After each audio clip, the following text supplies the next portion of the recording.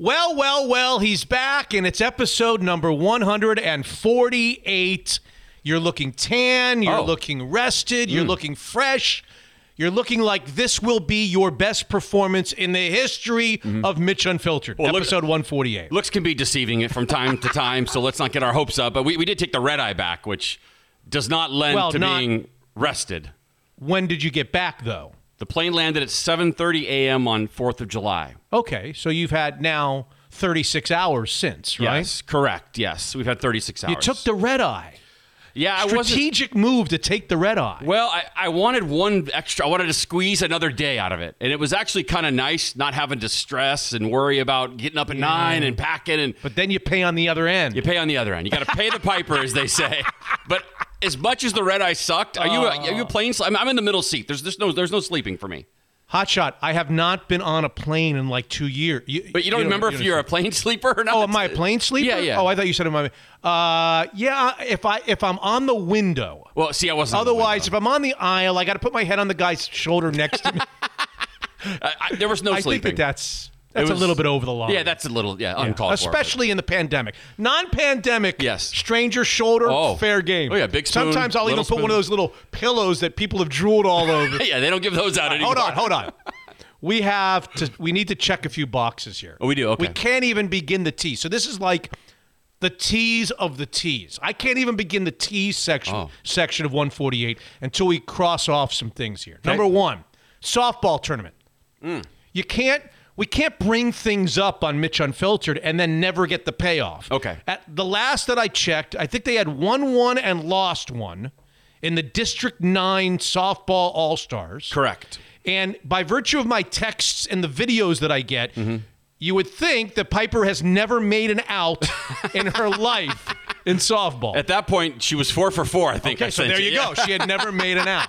So what happened to the team, and did anybody ever get her out, or is she Shohei Ohtani? Or who is she? So when I left the show last time, she was on her way to play the other Piper. Correct, for like Sammamish. The third time or fourth time. Yeah, right? they played in the regular season, and they played also. And the other Piper's dad is a listener of Mitch Unfiltered. He's a patron too, yeah. Oh, he's a paying patron. That's right, Dan the patron. God, I was going to put him down, but I won't do that. He's asking me to do the show for him during the game. No, I'm just kidding.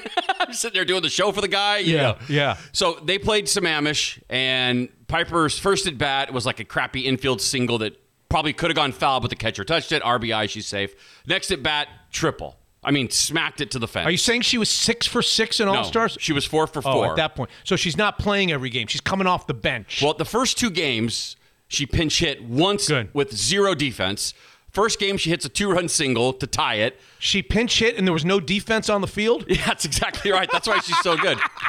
She only got 1 at bat the first game, 1 at bat the second game against the team that went on to win it. She hits a home run where it's a triple, but the girl was kind of dicking around at third, and Piper just took off and somehow beat the throw and She scored. hit it in the gap. Yeah, it was a proper triple, but she scored on it. Okay. So now she's 2 for 2 in 2 games, and her coach texted me and said, tomorrow Piper's starting and batting 5th. He'd seen enough. Why is the coach texting the father to do that? Well, so I don't know, so she can get ready. So I don't know. Yeah. Oh, but what do you carry some weight around? What do you got? Cloud on that team or something? That's her coach since 4th grade, and that's just he's so she's starting, one of his best and then she goes 2 for 2 in her first 2 at bats. She goes 2 for 2 in the game she started.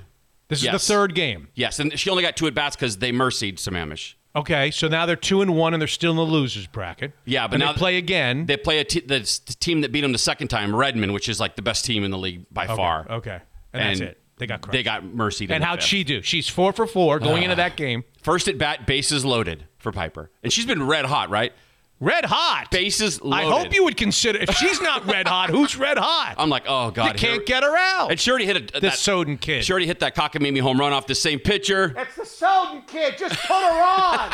4. Can you walk? Softball? Yes, in softball you can slide and walk, and yes. Why pitch to her?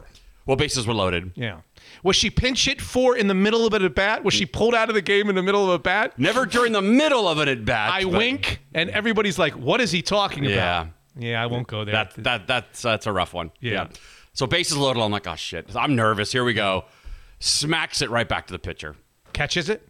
Yeah, it was like on a bounce. Like on a bounce. On a bounce. Fielder's choice. Comebacker. Back it. Yeah. Back Throws at home. the catcher. Throws the catcher. Yeah. Doubler at first. No. Not with Soden's speed. Well, no, she's fast. She's shockingly fast for her size. So I don't they get couldn't double her up. So No. So fielder's choice. Fielder's choice out at home. Okay. Next at bat, line drive, smacked it to the second baseman. Second baseman caught it. It was just one of those games where she hit it at everybody. the whole team was hitting it at everyone. They got their asses kicked. So season's over. 0 for 2 or 0 for more than 2? 0 for 2. So 4 for 6 in the tournament? In the tournament, yeah. 667 in the tournament? We'll take it. Not bad for someone who didn't start. Cut her ass. She's actually trying out for a select team. Cut her ass. She's trying out for a select team so I got this week. that. She's I on checked fire. that. Let me check that off. Thank you. Hold on a second. All right, now. Condo in Hawaii. Yes. Silverware.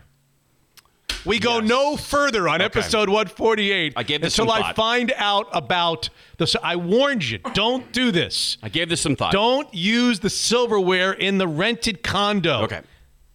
Has there ever been a... So let me ask you this. Okay. When you go to... You used it. You definitely used it. Now. When you go to Daniel's with your family, do you bring your own silverware with you? I do, yes. You do, every time you go out, you bring... No, but Artie Jerkowitz does.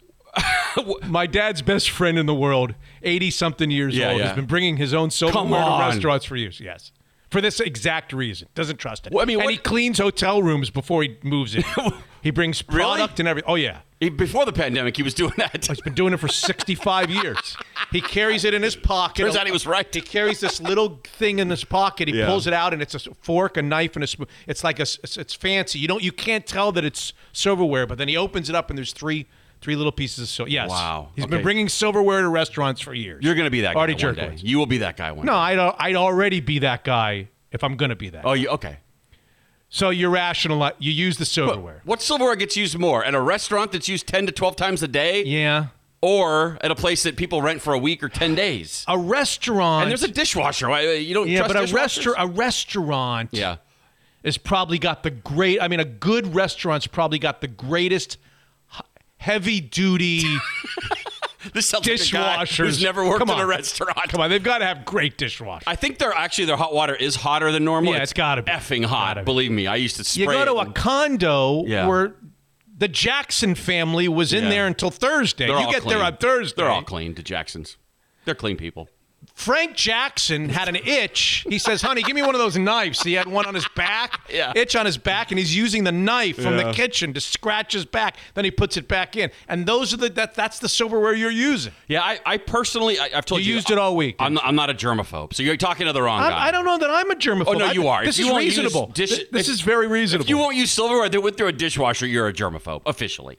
I mean, you guys have a dishwasher, I assume. Do you have I a do. heavy-duty one? Or I don't know that I believe that even that silverware went through it. How do we know it went through a dishwasher? If anything, you should be disgusted by the shower or the bathroom I'm a floor. little disgusted by that. Too. Yeah, see, now that, if you really want to get down to it, that could probably gross you out a little more. The pillowcases, I mean, they wash everything, but the sheets, the carpet, I mean, they're not steam cleaning it. I very rarely do these. What do you call these? Timeshares? Is that what you call it? That's what you call it. I could probably can count on 3 fingers how many times I've ever done such a thing. I'm always the guy. I'll stay in a hotel. I don't need a timeshare. And when I have always gone to the store on the way to check in. On the way to check in, we stop at the store and we get plastic knives and forks and spoons. Wow. Oh, well, for the and hotel, plates. No, I'm talking about for the timeshare. Oh, for the timeshare. Yeah, and bowls and paper plates and paper napkins. The Levies get to that condo. We're ready to go without the silverware. Screw the environment. Plastic all the way around. Well, look, it doesn't bother me at all. No, I didn't. I swear to you. And then you go down. We grilled steaks one night. Yeah. I'm sure those things haven't been cleaned in God knows how long. What are we talking about now? The grill? Yeah, the barbecue that everyone uses. That doesn't seem to bother people. No, it doesn't bother me because A, it's piping hot, and B, the food goes on there before people eat it. You don't eat something and then put it on there. Yeah, it's blackened. There's crap all over it. Yeah, it does bother me. There's plenty of things to be grossed out about at hotels. But there's something about silverware. Yeah. And something about a fork, a spoon that you're eating cereal with. You just don't know where that spoon was on Thursday. 2 days ago, I dropped one of my lozenges on the ground at the Maui airport and picked it up and ate it. So you're talking to the wrong person. I would do that too. Okay, good. All right, so I'm checking. Are we done checking boxes? No, that one. All right. Highlight. You want to give us quick highlights of Hawaii? Yes. Good news, bad news. You were at Kapalua. I saw a picture. You kept on sending me pictures. That was very nice of you. I felt like I was with you at some point. Yeah. Kapalua was amazing. Yeah. No. Kaanapali, not Kapalua is a little more north. I thought you said you sent me a picture of the Tournament of Champions. That's Kapalua. I went to breakfast there. But I wasn't staying. That's on the other. Yeah, that's on the other side of the island. It was very nice. Yeah, very nice. A little rainy. It's rainy over there on that side. It is. Yeah. That's what they say. Yeah, we stayed in Kaanapali. Yeah. The bad news is I had to unleash my COVID body to the world. Unleash. Oh, you had to take the shirt off. Well, it's been a year and a half. Hasn't been the greatest for the gym time. Yeah. But the good news is I wasn't alone as I looked around. I sure wasn't. It was rough on some people. Woo. So you're saying if a Martian living in America, if a Martian was dropped down to Earth and just went to the beaches these days in America, they'd be like, "Oh, good eatings, bad country." Yeah, that's right. I'm not finding my future Martian wife on this beach. Yeah. Really, it's not been good to the. Well, there was some, a lot of people. Yeah, to a lot of people. A lot of beached whales. I was one of them. A lot of beached whales over there. Yeah, there was a few. Yeah, Okay.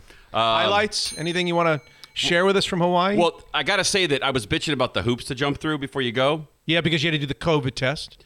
Correct. And then you have to go on this website and fill this out and have the barcode. It's a whole thing. Yeah. Completely worth it because it was not a pain in the ass at all at the airport. Oh, no. I couldn't believe it was like, and by the way, if you're going to Hawaii, you get to skip the regular baggage line because they need to talk to you a little special, but there's no one at the Hawaii counter. And then we have Clear. We burned right through security. Oh, you have Clear. Well, who doesn't? I mean. I'm raising my hand. I bought it for the year and then got fired. Another great investment, Clear. But it has paid off. Is that where you put your eyeball up to something or something? Yeah, exactly. God. Have it at baseball parks. That's fancy. You mean you didn't fly private plane over there? On the way back, we did. Yes, me and the Kardashians shared a plane. I had to slum it with them, so yes, we shared. So it was good. It was very worth it. It's not too hot during the summer times in Hawaii. 84 every day. See, I said this to you before we started, and we'll move along here because no one really cares about this nonsense. But if it's so beautiful during the summer, yeah, and it's so beautiful during the winter, yeah, which means essentially it's beautiful all year round in Hawaii. Yeah. Why aren't a billion Americans trying to move there?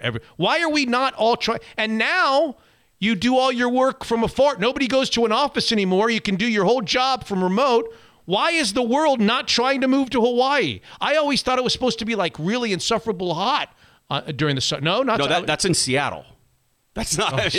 It was. That's not in Hawaii. Okay. It's insufferable. 84 every day. But I think the barrier to entry originally was jobs.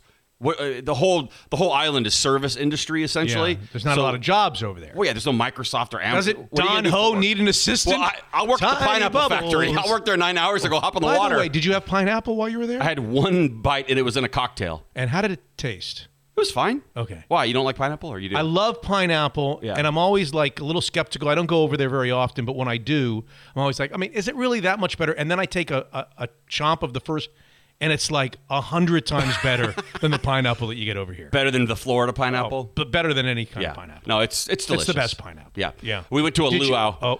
That's another question. About the luau? The pig? You saw the pig's face, the whole thing? They didn't do it. They didn't show Was there the like pig. an apple in his mouth or something? Well, no, there was the pit where he was cooked. I saw the underground pit afterwards, but I saw no pig. I just saw the cut up Kahlua pork they had. Okay. Yeah, so I bullet dodged. Okay. Believe me, my wife don't want to see that either. I don't need to see My daughter didn't want to see it. No, I don't want to see that. No, it was no good. The luau was fun. I enjoyed the 70-year-old guy in front of me taking pictures of those girls in the skimpy bikinis the entire time. My wife actually pointed it out to me. The guy couldn't put his phone down. Like Michael O'Shea, who was sitting in the front row and brought binoculars to look at the cheerleaders? That's right. Same idea. I said, you must have Michael, why do you have binoculars? You're sitting in the front row. They're right there. That's right.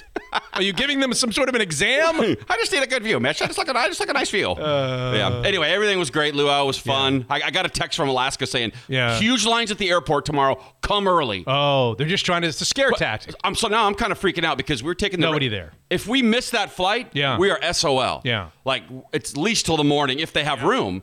And by the way, that airport closes. It's Maui? Are we talking straight Maui, or did you go to Hawaii? You go Maui to the Honolulu? No, straight to Kahului Airport on Maui. Yeah. That's the famous airport, I think, where Whitney Houston, when you do the Whitney Houston expose on the Patron show, I believe she got arrested in the Maui airport. Oh, really? Yeah.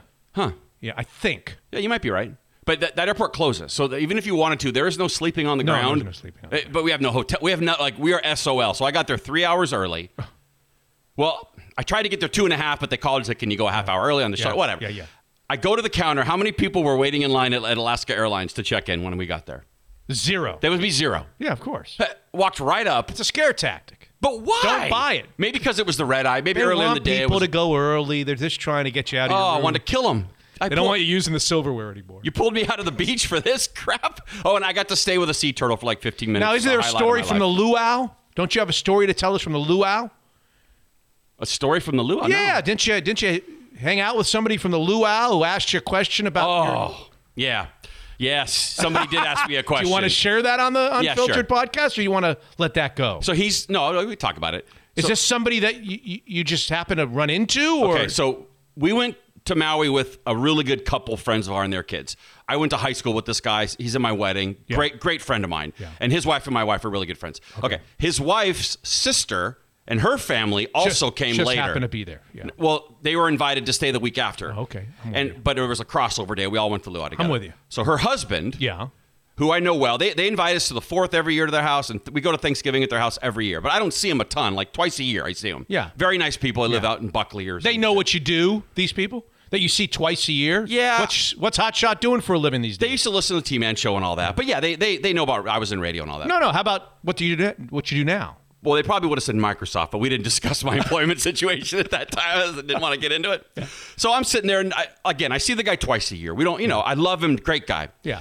And out of the blue, he goes, "Hey, whatever happened to that Mitch Levy guy in KJR? I know you used to work with him."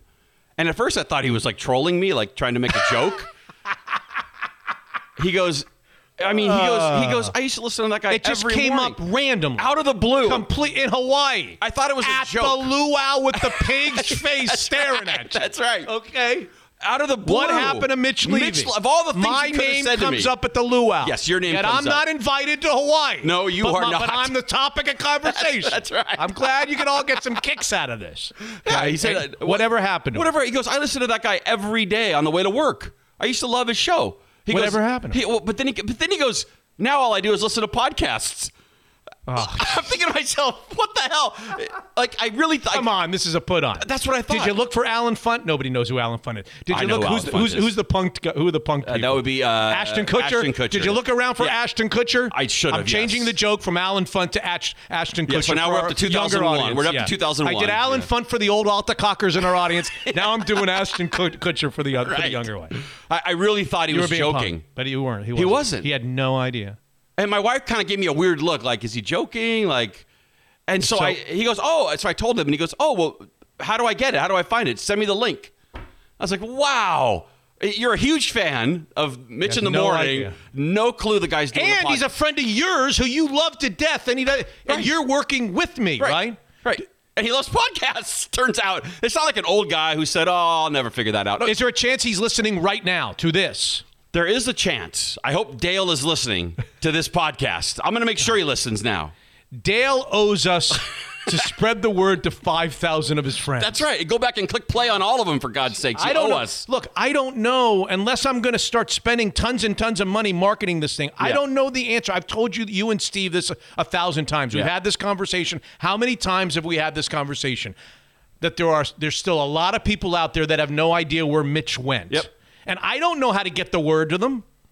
Unless I'm gonna, as I said, am I buying billboards in town? What am I doing? I've spent a little money on some marketing and some social media marketing and some Facebook this. I don't even know what I spent the money on. But how I can't conceivably get the message to all these guys at the luau. I don't know how to do this. I don't know either, but I said I don't know how to do it. We're doing it for 3 years now. I know. It's not 6 weeks. Buy a 60-second ad on KJR. They'll take your money. I swear to you. That's how we reach them. And you run it from 7:30. That's the hot time they always told me. Okay. 7:30 a.m. They will not take... A, I would never do that. And B, they will not take my money. Hey, everybody. Former Mitch in the Morning here. Don't forget I have a podcast. The only purpose that would serve would be a great bit if I recorded me calling them, telling them I'd like to buy some advertising time, and recorded that conversation and then played it on the podcast. I think that would be solid gold podcasting material. Do we know any salespeople that could push this through, maybe? Nobody can push that. Really? No. Is it really? No. It's been 4 years. Like, can't we all just move on with our lives? That's a question for other people. Yeah. It's not a question for me. All right. I'm going to look into it. These people, they get mad if we have the same guest on. That's true, I guess. They are a little uptight. They read the riot act to guests that appear on both places. Don't you ever go on with him again. I mean, it's look, and I'm not trying to sound bitter. I'm not bitter. I'm giving you the facts. Right. I can't buy advertising time. They could be down to their last nickel. Yeah. Before the door shuts. The check to Dick Fane could have bounced. Right. They won't take my money. Oh, my God. God. That would be hilarious, though, if you had a 60. Those are our P1s. Those are our listeners. We got to get them. I don't know. How do we do it? But by the way, we wouldn't even get to the guy from the luau in this situation because a lot of them don't even listen to KJR anymore. They listen to podcasts. That's true. So now, you want me to call Joe Rogan? Yes, please and get do. on his? Please He'll do. take my money. Yes. Oh, he's got plenty. He doesn't need your money. Jesus. Yeah, I don't know what to I do. don't know how to get the message out. I don't. It tortures me, though, when I hear that. There's a new patron show, and it's called the Lionel Richie, what do you call it, retrospective, or what do you want to call it? Yeah. People love it. The music podcast. You debuted it when? Last Friday night. I debuted it Friday night as I was in Maui, yes. Oh, my God. People love it. And I've even listened to an hour of it already. I couldn't finish it? Well, I just haven't finished it yet. Oh, okay. But you will finish it. Oh, of course. Oh, okay. I'm at We Are the World. Oh, okay. You guys are you're discussing We Are the World. That was a I lot love to the go little through. I love the little tangents that you go on, and you go on this little.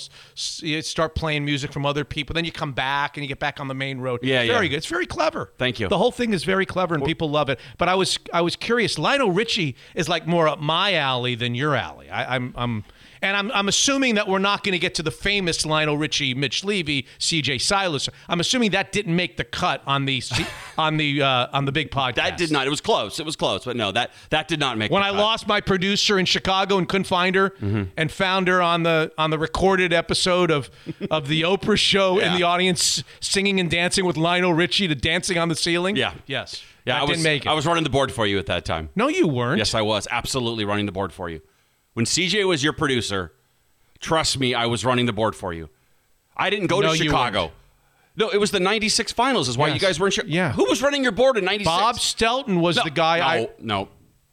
I was running your board in 96. I promise you during that whole Sonic run, I was your board op. Okay. And I was pissed I didn't get to go to Chicago, to be honest with you.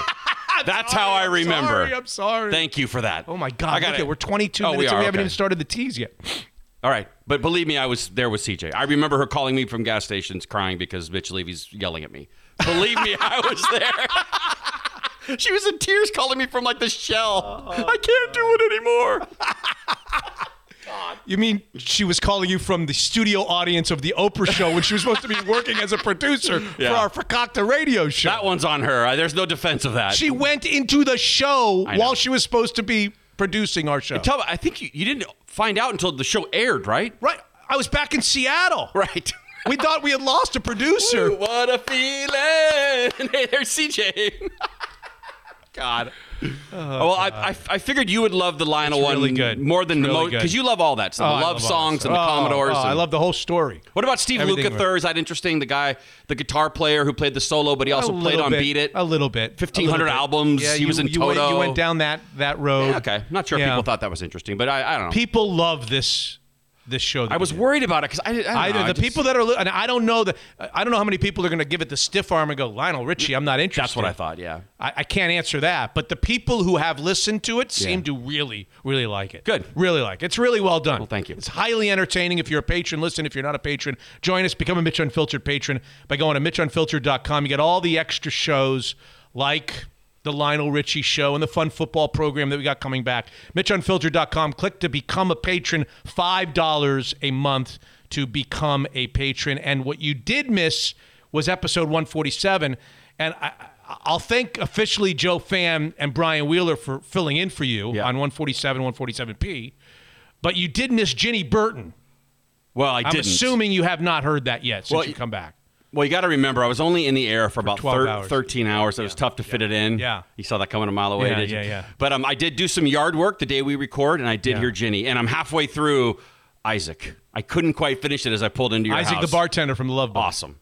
Did you get to when Sharon comes in on the interview? No, I'm right First time she's ever jumped in on an interview in her life. Right. It takes him, Are too. you on with Isaac? Of all the people you've interviewed, it takes him. I listen to him every Saturday night. I watch him every Saturday night. No, I'm right at, you asked him if he really had to learn how to bartend, which I kind of thought, I was thinking about. Had you ever poured a drink in your life? Yeah, which I thought was sort of a dumb question. Well, I mean, Thanks. It's a TV show. I mean, people know if it's rum or not. I don't know. I can't believe he really had to bartend. But he did. Was that some method acting bullshit, or does anyone really know what button he's hitting on the gun? I just wanted to ask you about Ginny Burton. Oh, she was great. I think she was the best guest we've ever had. Incredible. Yeah. Those pictures, they're actually kind of hard to look at for me. I can't believe what she used to look like at one point, and then it's the same person. Is it a downer interview? It's a tough interview.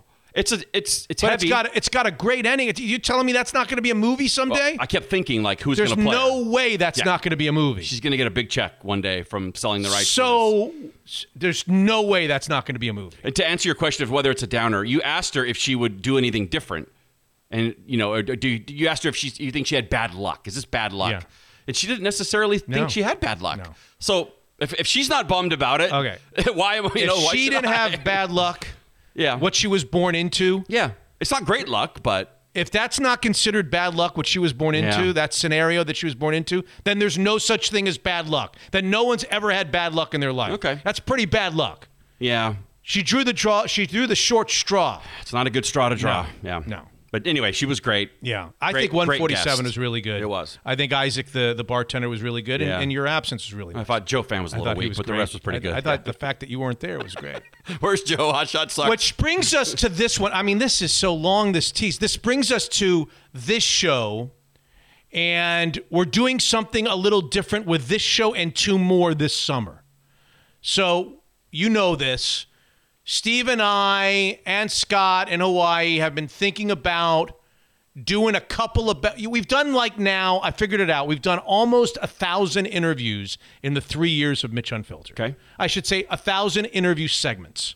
Between the Peace shows, this is 148. There's also Peace shows. There's 3 to 4 interviews. You do the math, 3 to 4 interviews each time. We've done 900, 1,000 interview segments. Yep. And there have been some that I feel like have been so interesting and so entertaining and so intriguing on so many different levels that I know for sure that most of our audience hasn't heard every. I know there are some people in our audience, the P1s, the patrons. I know there are some that have listened to every single interview segment of every show. And for those people, I thank you. I don't know how you do it because these are long shows. I don't know how you do it. But the vast majority haven't.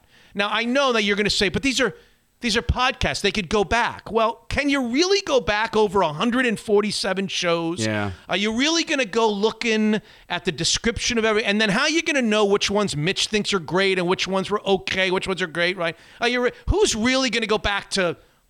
dial down on your phone until you get to number 65 and say, "Oh, I didn't see that." I mean, come on. It's a bit of a goose chase. Yeah. There's trying to track something nobody's down. going to do that. Okay. So I figured for 3 shows, this being the first one this summer, randomly this summer over the next couple of months, we would take 9. The 9 interviews that I think Steve concurs, you kind of were in and out of the process, are the best 9 that we haven't rerun before. We've rerun 2 or 3 before, so I'm not going to use those. Okay. The 9 best, the 9 most interesting for whatever reason, the 9 funniest, the 9 moving, the 9 touching, 9 interviews. 3 shows, 9 interviews. This is going to be show number 1. Okay. 148 is going to be show number 1 of the best of. All right. So rather than new guests, and this will also give us a chance to regroup and get ready for football season and so forth. And we're not going to do it every week. We're going to do one this week, and then in a couple weeks we'll do another one. A couple weeks after that we'll do another one. We're going to give you 3 shows with 9, the marvelous 9, the fabulous 9 interviews. Great. Okay? Yep. So the 3, and you probably heard them all because you're a P1. That's right. The 3 for this show, and you tell me if you remember these 3 interviews. The Jim McMahon interview. Oh, yeah, of course. Incredible. Yep. I thought it was going to be good when we booked him. Yeah. I had no idea how good it was going to be. Yeah. You will, if you are a football fan, if you have any memories of the 80s and 90s, even if you're young, Jim McMahon, the former partying quarterback of the Chicago Bears, that famous Bears team, is interview number one. He tells stories about partying and Hallis and Ditka and Walter Payton and the fridge, and trust me, it's fabulous. Super candid. Yeah. Yeah, he was great. Great stories from Jim McMahon. That's number one. Number two, do you remember Coach Lavelle Moton? Go on. He's a small college basketball coach who, in the midst of the George Floyd disaster, came on and shared his experiences with the police. He was also a police officer or no? No, he's not a police officer, but he had a couple of really incredible stories of things that happened. And for a guy like me sitting in with my little silver spoon, I was like, I couldn't believe what I was listening to. Going 10 miles under the speed limit, his wife yelling at him to slow down. Correct. Keeping his driver's license on the dashboard. Incredibly, yes, Lavelle Moton. Yeah. Incredibly moving interview with Lavelle Moton. You got to hear it, okay? And then the third one is John Tesh. Oh, yeah. That I know. That's right up my alley. Now, you were around when we did John Tesh, right? Of course. I don't even know why we had John Tesh on. Maybe to promote something that he was doing. No, I think it's because we were doing the TV theme bracket, or am I wrong? And he starts going through. I thought the John Tesh interview had a chance when we booked him to be pretty good. Mm-hmm.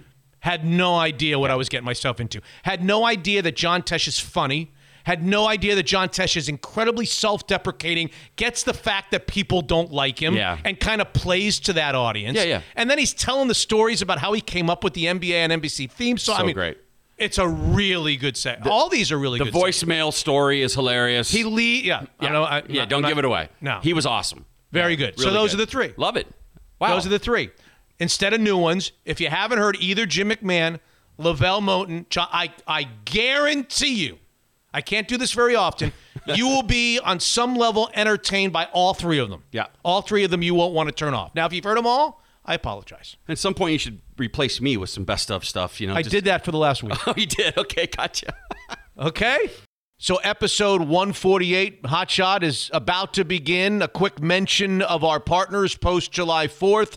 Zeke's Pizza from Tacoma to Bellingham, uniquely Northwest, the best craft beer selection you'll find anywhere. And by the way, you can have that favorite beer delivered to your door with pizza and salads by downloading the Zeke's Pizza app. Daniel's Broiler has a big problem. It needs employees, hiring across the board, from busboys to waiters to hostesses to bartenders, full-time, part-time. Even my son Max is now bussing tables. If you or someone you know is looking for a job, danielsbroiler.com, or just stop into any of the locations. Daniel's Broiler, world-class steakhouses. John Waterstrat and Fireside Home Solutions, great partners, getting ready to sponsor our British Open pool next week. And Beat the Boys in the NFL is coming back this season as well for a second go-around. Begin your fireplace search and garage doors too with FiresideHomeSolutions.com. Saving money on your monthly mortgage made simple by Jordan Flowers and his team at the Kirkland office. Huge news coming from Jordan's entire team, and I can't hardly wait to spread it. But I'll keep my mouth shut for now. Unfiltered listeners are saving tons of money just by spending like 5 to 7 minutes on the phone with Jordan. 425-250-3150. Evergreen Golf Call, tax advisors, certified financial planners, and experienced portfolio managers working together to bring retirement planning, taxes, and investments under one roof. EvergreenGK.com. More than just a financial advisor, Evergreen is everything wealth. Hotshot is back. Some of our favorite interviews in the first 147 shows. This is episode 148, and it starts right now. Unfiltered. Come on. If you're going to go out and confront a pitcher, drop the bat. Go be a man out there. You're not throwing, you don't take a weapon with you, and you certainly don't throw a bat. So one of two things was correct. He either thought better of it in that instantaneous moment, or he's the world's worst bat thrower, and he should be demoted from the baseball team just because of how bad the throw was of both the bat and the helmet. Unfiltered. Are we sure Gabe Jackson is good? Yeah. We're positive about. We're positive. We're not going to be doing the Seahawks note table in the middle of the year, and I'm going to be busting your chops because Gabe Jackson is giving up sack after sack and not blocking anybody, and I'm wondering why we thought he was so good during the offseason. You sure that conversation is not going to take place? Mitch is unfiltered.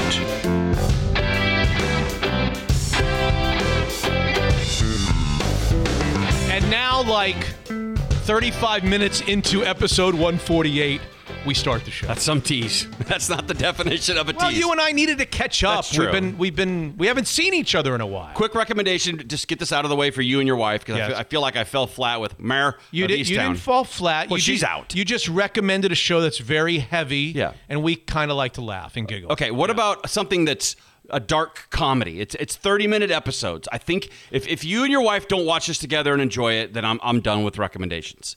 It's not a new show. It came out in 2019. It's called Dead to Me. Now, Will Ferrell is involved, so the writing and the dialogue's hilarious. He's not on it.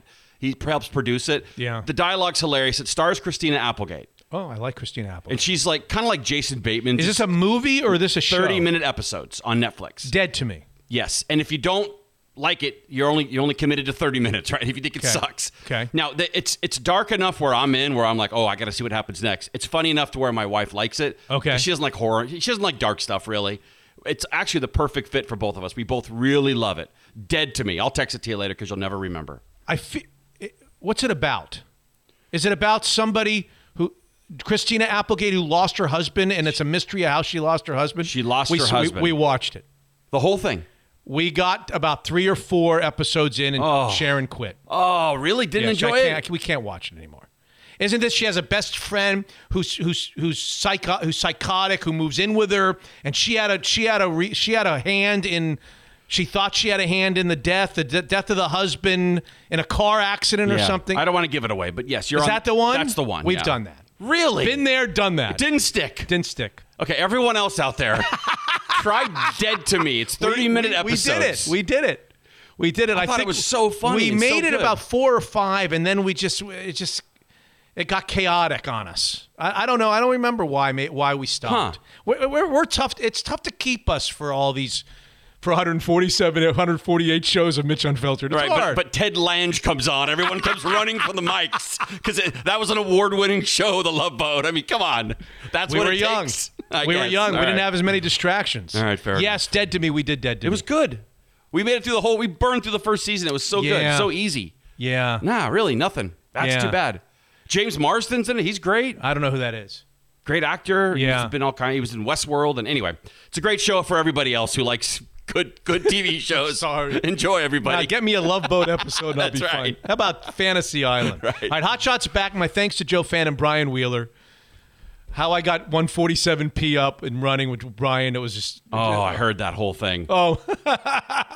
I was starting to think like he just doesn't want to tell you no. Yeah. I mean, That's like same what thing. Sharon right. thought. Same thing that she said. I was like, he just doesn't want to do it. Well, you're not going to believe this one. Well, I'll my mention cat's sick. My cat's sick. I had a bad tuna sandwich. Oh, I love. But you sound great. Can we just do it while you're doing? I'm in the bathroom. I can't do this. It's coming out both ends, Oh Mitch. no, he was good though. I loved Wheeler. He was awesome. Is he ever not good? Yeah, right. It was great episode. I had to edit it. I enjoyed it. Anyway, so thank you to those nice people, Joe Fan and Brian thank you Wheeler guys. That was great. for filling in. Are you sticking around for a while? You think you can hang with us for a while? Oh, I'm in Tahiti next week. I don't know if I told you. Tahiti. Or not, but yeah, that's okay. right. With silverware? Right. A lot of shit while you were gone, and we're already like 40 minutes into this thing, so let's get to it.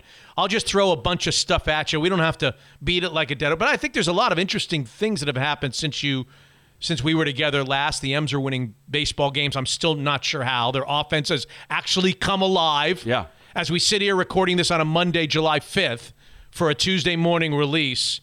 In the last bunch of games, 5-9-3, 5-3-9, 7-5-3. They're starting to score runs, and they're winning games, and they're 5 games over 500, and they're 3 behind a wild card, and they've got, well, of course, they've got an all-star game participant. I think everybody has to have an all-star game. Weird rule. Kikuchi who's got like a nothing ERA in his last 3 starts, the left-hander for the Mariners, is in the All-Star game, and the Mariners are feeling great about themselves. Do you think they should change that rule where every team has to have a representative? People have been asking that question for a long time. Okay. Yeah, and I don't know that there's an answer. I think a lot of people would like to just do away with that and just put the best guys on there. I agree with that, yeah. But the other thing that also happens is so many guys back out, and you got to replace guys, and then you got to replace the replacements, and at some point you're like, okay, let's just make sure that everybody, I don't know. It's not a game that means anything anymore, I don't think. I thought there was a ramification of the winner. At one point, it was the winner gets the home field advantage in the world. Is it still that way? I don't know if it's still. Yeah, maybe it is that way. Therefore, you'd want the best players, you'd think. I guess. Anyway, All-Star game. Kikuchi's in. Great. Guess who else is in the All-Star game for the American League? You could have literally taken me for every penny I had. If you 4 years ago said to me, Mitch, I'll allow you to double your life savings. You got to bet your life savings. Ooh. But if you win, you double it. And all that has to happen for you to double your life savings is that Mike Zunino can't make an All-Star game. If you had offered me that, I wouldn't even ask Sharon or the boys. I would have said, okay, I'm going double or nothing on everything I own. Here's everything I own. I'm putting it in the middle. Yep. Whatever it is, the house, the whatever. Picking out the Lamborghini colors. Whatever I got. That chair, this microphone. The golden tee. 5 years ago, if you had said, Mitch, even money, and I don't even have to give up odds. Right. If Mike Zunino doesn't play in an All-Star game his entire baseball career, you double your life savings. I'm in. And as of today, I have completely broken him on the street corner. That's right. Because Mike Zunino has made an All-Star game. I kid you not. Did he show flashes as a Mariner, though? I mean, didn't he? He always had power. He's hitting 200, by the way.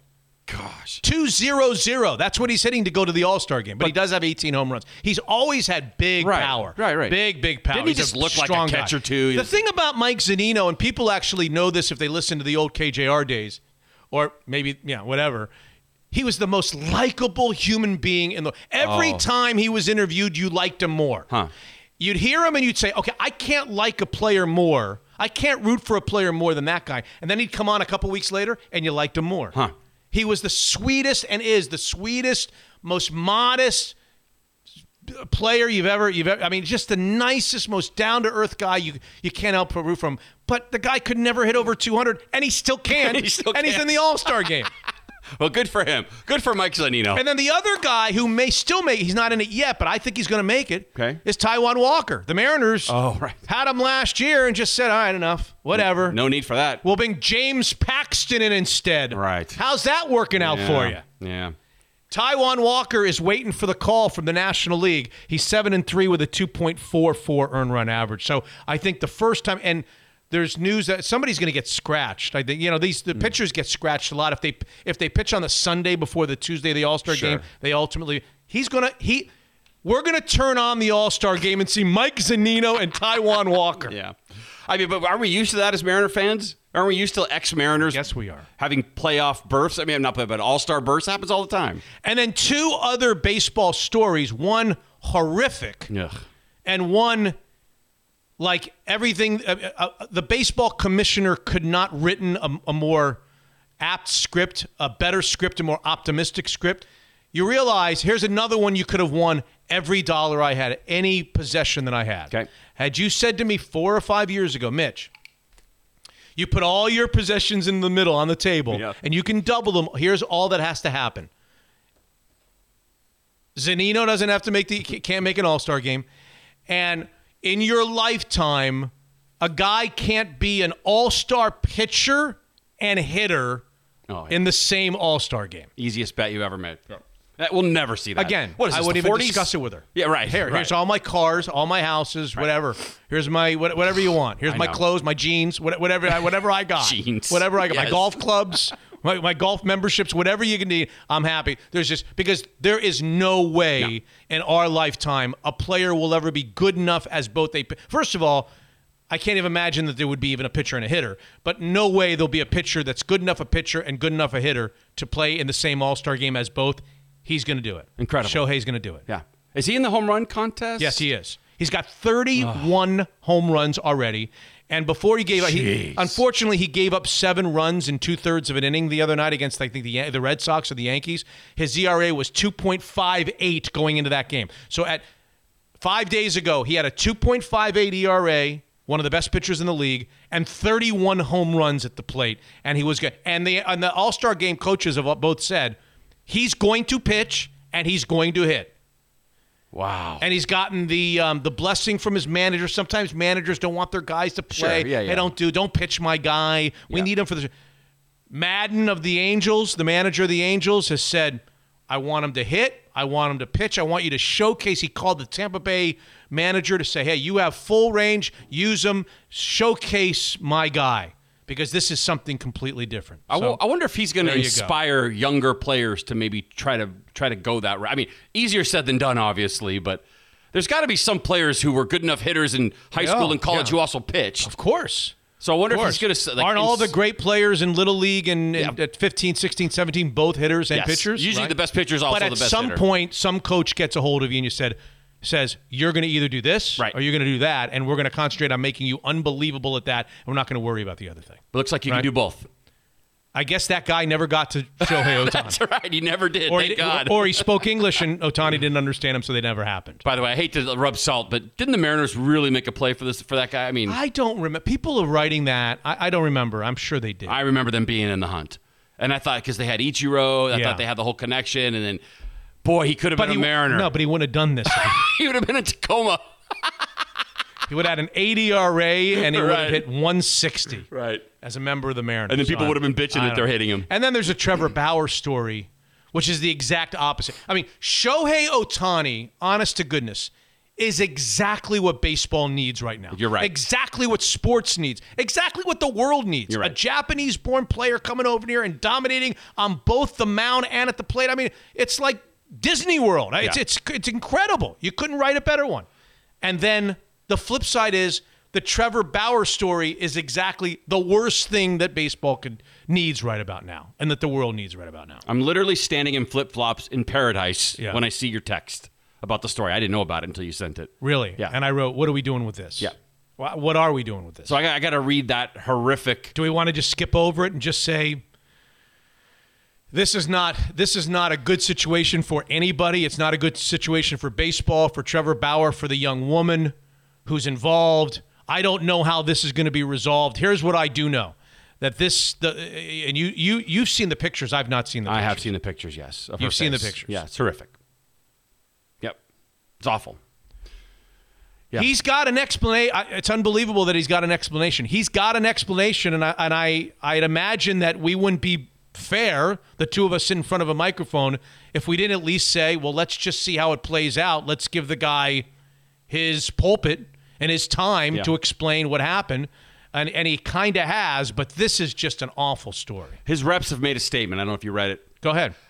In an effort to minimize any distraction to the Dodgers organization and to the teammates, the reps wanted to make it clear that administrative leave is neither a disciplinary action nor does it in any way reflect a finding in the league's investigation. Okay, and he gets paid. They also asserted that the relationship between Bauer and the accuser was wholly consensual and that any allegations that the pair's encounters were not 100% consensual are baseless, defamatory, and will be refuted to the fullest extent of the law. Correct. So here we go. So do you want to... Is there anybody in our audience that doesn't know the story, or does it matter? Should we just say, if you don't know the story, go read it? Or should we describe in a nutshell what happened? Or what the allegations are?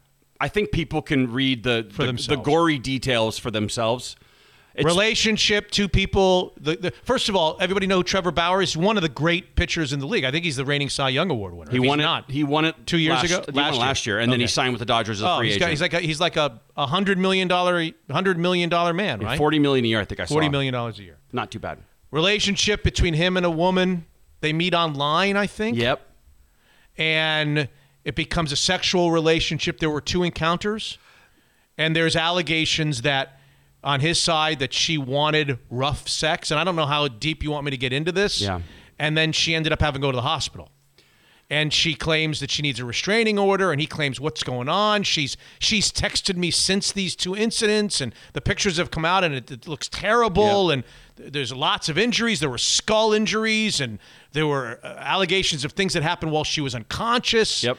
And then he says she wanted to be unconscious. I mean, it's a he said, she says. He says he can produce texts from her. You know, it's just, and I don't know how far you want me to go down the line. Well, there's an 84-page temporary restraining order application that you can find online, filed by the victim's attorney, if you're interested in reading it. But she claimed that 2 meetings with Bauer started as consensual, but then turned into a violent attack, essentially. So, and it's hard to look at the pictures you say and come to any other conclusion than this is a terrible, terrible injustice. It's right? just an awful situation. It's impossible to think that he's innocent of what he's being accused of by looking at those pictures. I have not seen the pictures. I mean, you can judge for yourself, but for me, they were tough to look at. And yeah. But again, his reps claim it's completely consensual, and I guess we'll have to find out what happens with this. But it's ugly. It's so ugly. So I figured rather than finish episode or segment 1 and go to the 3 interviews on that note, I figure let's do one that's a more fun controversy. Okay. A controversy, but let's end segment 1 on a more fun. Is it funner? No, more fun controversy. Yes. And that's Phil Mickelson. Now, should we go there before we end? I love this. Well, I don't know this. Oh, you don't know this? I meant to read it, and I forgot. Oh, yeah, I can give you the thumbnail. This is a lot more comfortable for me to describe what happened here with Phil Mickelson than Trevor Bauer and the female. Okay. All right. Phil Mickelson. Age-old gambler. Do you know that? I mean, I don't know what you... I know you know Phil Mickelson. Yeah. You were in golf leagues. You won golf leagues. Oh, I sure You did. always tell me how much you know about golf. The Pat O'Day Cup. Yeah. Twice? Twice. Your name's on it twice? My name's on it twice, Okay. yeah. Do you know that Phil Mickelson's kind of a legendary gambler? He likes to gamble on the golf course. I don't know that. Huge sports wagers. Okay. At one point, many years ago, he used to say to friends, "I'm the best sports gambler." He knows more than anybody else. Of course. Now, I'm going to try to present this without my anti-Mickelson flair, but you're going to say that's too late. You already done it. He decides he's going to play in last weekend's PGA Tour event in Detroit. Okay. And Detroit's PGA Tour event is kind of a fledgling event. It's kind of a newish one. Hasn't been around for a long time. They haven't gone to They haven't gone to Detroit in a long time. So a lot of the great names don't go. It's at a difficult spot in the schedule. It's Detroit. It's all you have to say. I mean, I didn't know they had a golf course. The U.S. Open has just been played. The British Open's coming. So you don't see a lot of the great names go to the PGA event. And yet, it's a great golf course, and it's a fun tournament. Okay. But in the first few years, Phil Mickelson decides, I'm coming. Easy. And that's a bit. And while I'm anti-Phil, I am anti-Phil. That's a huge thing. Okay. It's a huge thing for the tournament that's trying to get big, because that's everything to these tournaments. Right. Trying to get names. I mean, it's such a small tournament that Jim Nantz and Nick Faldo on CBS, they take the week off. Oh, and they put wow. like understudies on the broadcast. The B team. The B team. Gotcha. So do you think there's part of Phil who says, it's a small field? Maybe I'll help him. No, I was thinking I got a pretty good shot of winning. No. It's not that. No, because all these guys are great. All the guys that are playing are great. Okay. Now, he's not thinking about winning. He thinks he can win wherever he goes. I gotcha.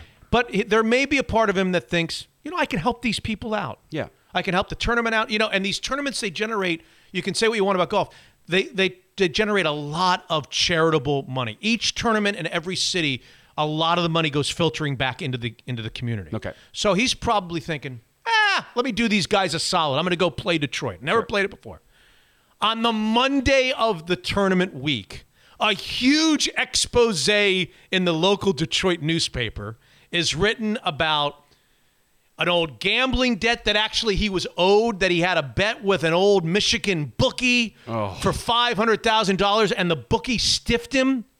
And the bookie was like connected to the mob. Right. And these were these were documents that were unsealed. These are court documents. This is stuff that was in the court but was unsealed in 2018 that apparently the Detroit News just got a hold of. So they ran this whole big thing. Mickelson gets stiffed by mob-connected bookie for a $500,000 bet 23 years ago. Jeez. What do you do when a bookie stiffs you? Go to the cops? I mean, right? What do you do? You're just screwed. And by the way, you're going to go start pushing people around in the mafia? So, I mean, on one hand, you could say, well, what does he have to be ashamed about? He doesn't owe somebody else $500,000. They owe him $500,000. Yeah. But There's the gambling part of it. It's a little seedy. The bookie, it's illegal. It's he was working with a guy named Dandy Don DeSerrano. Of course.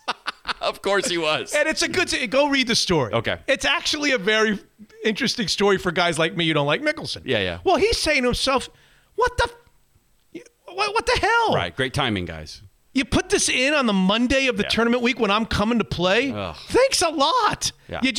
And his agent starts writing tweets, and he's right. I'll read to you. He writes, took place 23, this is Phil. Okay. Took place 23 years ago. Had I not come here to Detroit, they would have never run this story. My mistake making the effort to be here and have my foundation look into ways to help the local community. Didn't even think of the opportunistic Rob Snells in the area would try and take advantage of me like that. And then he comes out after the first round and he says, I'm never coming back. Ugh. I'm never coming back. Why would I come back? Right. And then people were like cheering for me. A lot of the fans were going crazy for him. Yeah. Then after the second round, he was like, maybe I'll come back. I'll tell you what. He says, I'll tell you what. And this is the part that this is so Phil. If you want Mitch's, this is the part. He says something like after the second round, somebody asks him, after all that admiration that you felt on the golf course in the second round, are you still never coming back to Detroit? He's like, I'll tell you what, if everybody does a good deed, if 50,000 people if all of you do a nice deed between now and next year, I'll think about coming back. That's to me, that if that's not the PR machine that is Phil Mickelson. Right. The BS machine. But anyway, I don't know how you feel about this. It's an old story from 23 years back. The documents were unsealed in 2018, and the Detroit News ran the story. Now, I will have you know that I've actually done a little research on the guy who wrote the story, and he's not even a sports writer. He's like a federal investigative reporter. Okay. I mean, he's an award-winning. This is not like a fly-by-night 18-year-old who wrote the story. Some hack trying to make a name for themselves. This guy apparently within the industry is well-known and very much well-respected. Proper journalist. Yeah. But the timing is the timing. God. Now, do you think they did that? I mean, they did that on purpose, or were they just going to release it anyway and they don't know if they don't care about golf and know when he's coming? Can't believe that if he weren't coming, that would have run. Yeah, I mean, yeah. I don't know. Maybe it would have. Maybe Rob Snells would say, no, we were running the story. I got a hold of this stuff, and I wanted to. This is a story. Right. We were going to run it anyway. We're going to run it anyway.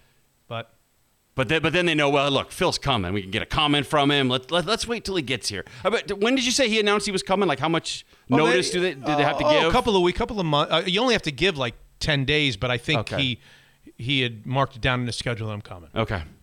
Yeah. And I love the controversy. I love this. This is so much more fun than the Trevor Bauer controversy. That I wanted to end segment 1 with this. Well, I'm glad you did, because the Trevor Bauer stuff is really ugly. Yeah. Okay. Nice. I'm glad that he has a bookie. Good for him. Do you think he still does? Oh, Dandy Don. Let me get his name again. I love this. Dandy Don DeSerrano. Perfect. I mean, are you going to go to Dandy Don's house? And Phil wanted to get a bet in on like the Super Bowl. He called Dandy Don DeSerrano. To get his bet in. $500,000. Did I say that? Yeah. $500,000 bet. Yeah. That he won. It's hard to win bets. You need to be paid off when you win. Yeah, right. You go tell Dandy Don you need your money right now. Go start putting your finger in his face and see what happens to you. All right, three of our favorite 9 interviews from the first 150 shows, first 3 years of Mitch Unfiltered, and then the other stuff segment. Hey, let's catch up again with Dan Black, the president of Zeke's Pizza. Dan, our family's back going out to restaurants. It seems like there's a wait everywhere we go. How's Zeke's Pizza doing? You feeling the hustle and bustle? Hey, Mitch. Yeah, we're the same. We're busy. We get busier by the day. People are happy to be coming out of COVID. They're going out and eating everywhere. And so, yeah, we're like most places. It's great to be opening up, and we're busy. And you told us about the new location in Bellingham, which opened Memorial Day weekend. How are the early returns, and what's next to pop up for Zeke's Pizza? It's been great up there. We talked about it before. We thought Bellingham was really going to embrace Zeke's. They have. It's been busy up there since we've opened, so it's been super fun. And then Seward Park and Mill Creek are the next 2 coming. Seward Park and Mill Creek would be locations number what? Yeah, that's good. I'm losing track myself. 20 and 21. No, you're not. 20 and 21. And is there a summer beer for the Black family? Of course, the members of the Black family that are of age, and a summertime pizza that you'd like to share with us? Yeah, there is. We actually have a great beer with an interesting backstory. We have a lot of great women entrepreneurs in the Zeke system, and 5 of our franchise owners are women, and they actually got together and made a beer with Black Raven Brewing out of Redmond. So we have this really great crushable summer lager called Stellar's J. That's what I've been drinking. And then our summer seasonal pies will start rolling out mid-July, so that's what we'll be ordering. Look, if you're a fan of Mitch Unfiltered and you like these podcasts and you'd like these podcasts to continue for a long, long time, and it's pizza or beer, great beer that you're craving, go to one of the great Zeke's locations, soon to be 21, or download the Zeke's Pizza app, because Zeke's Pizza is homegrown in the Northwest. Unfiltered.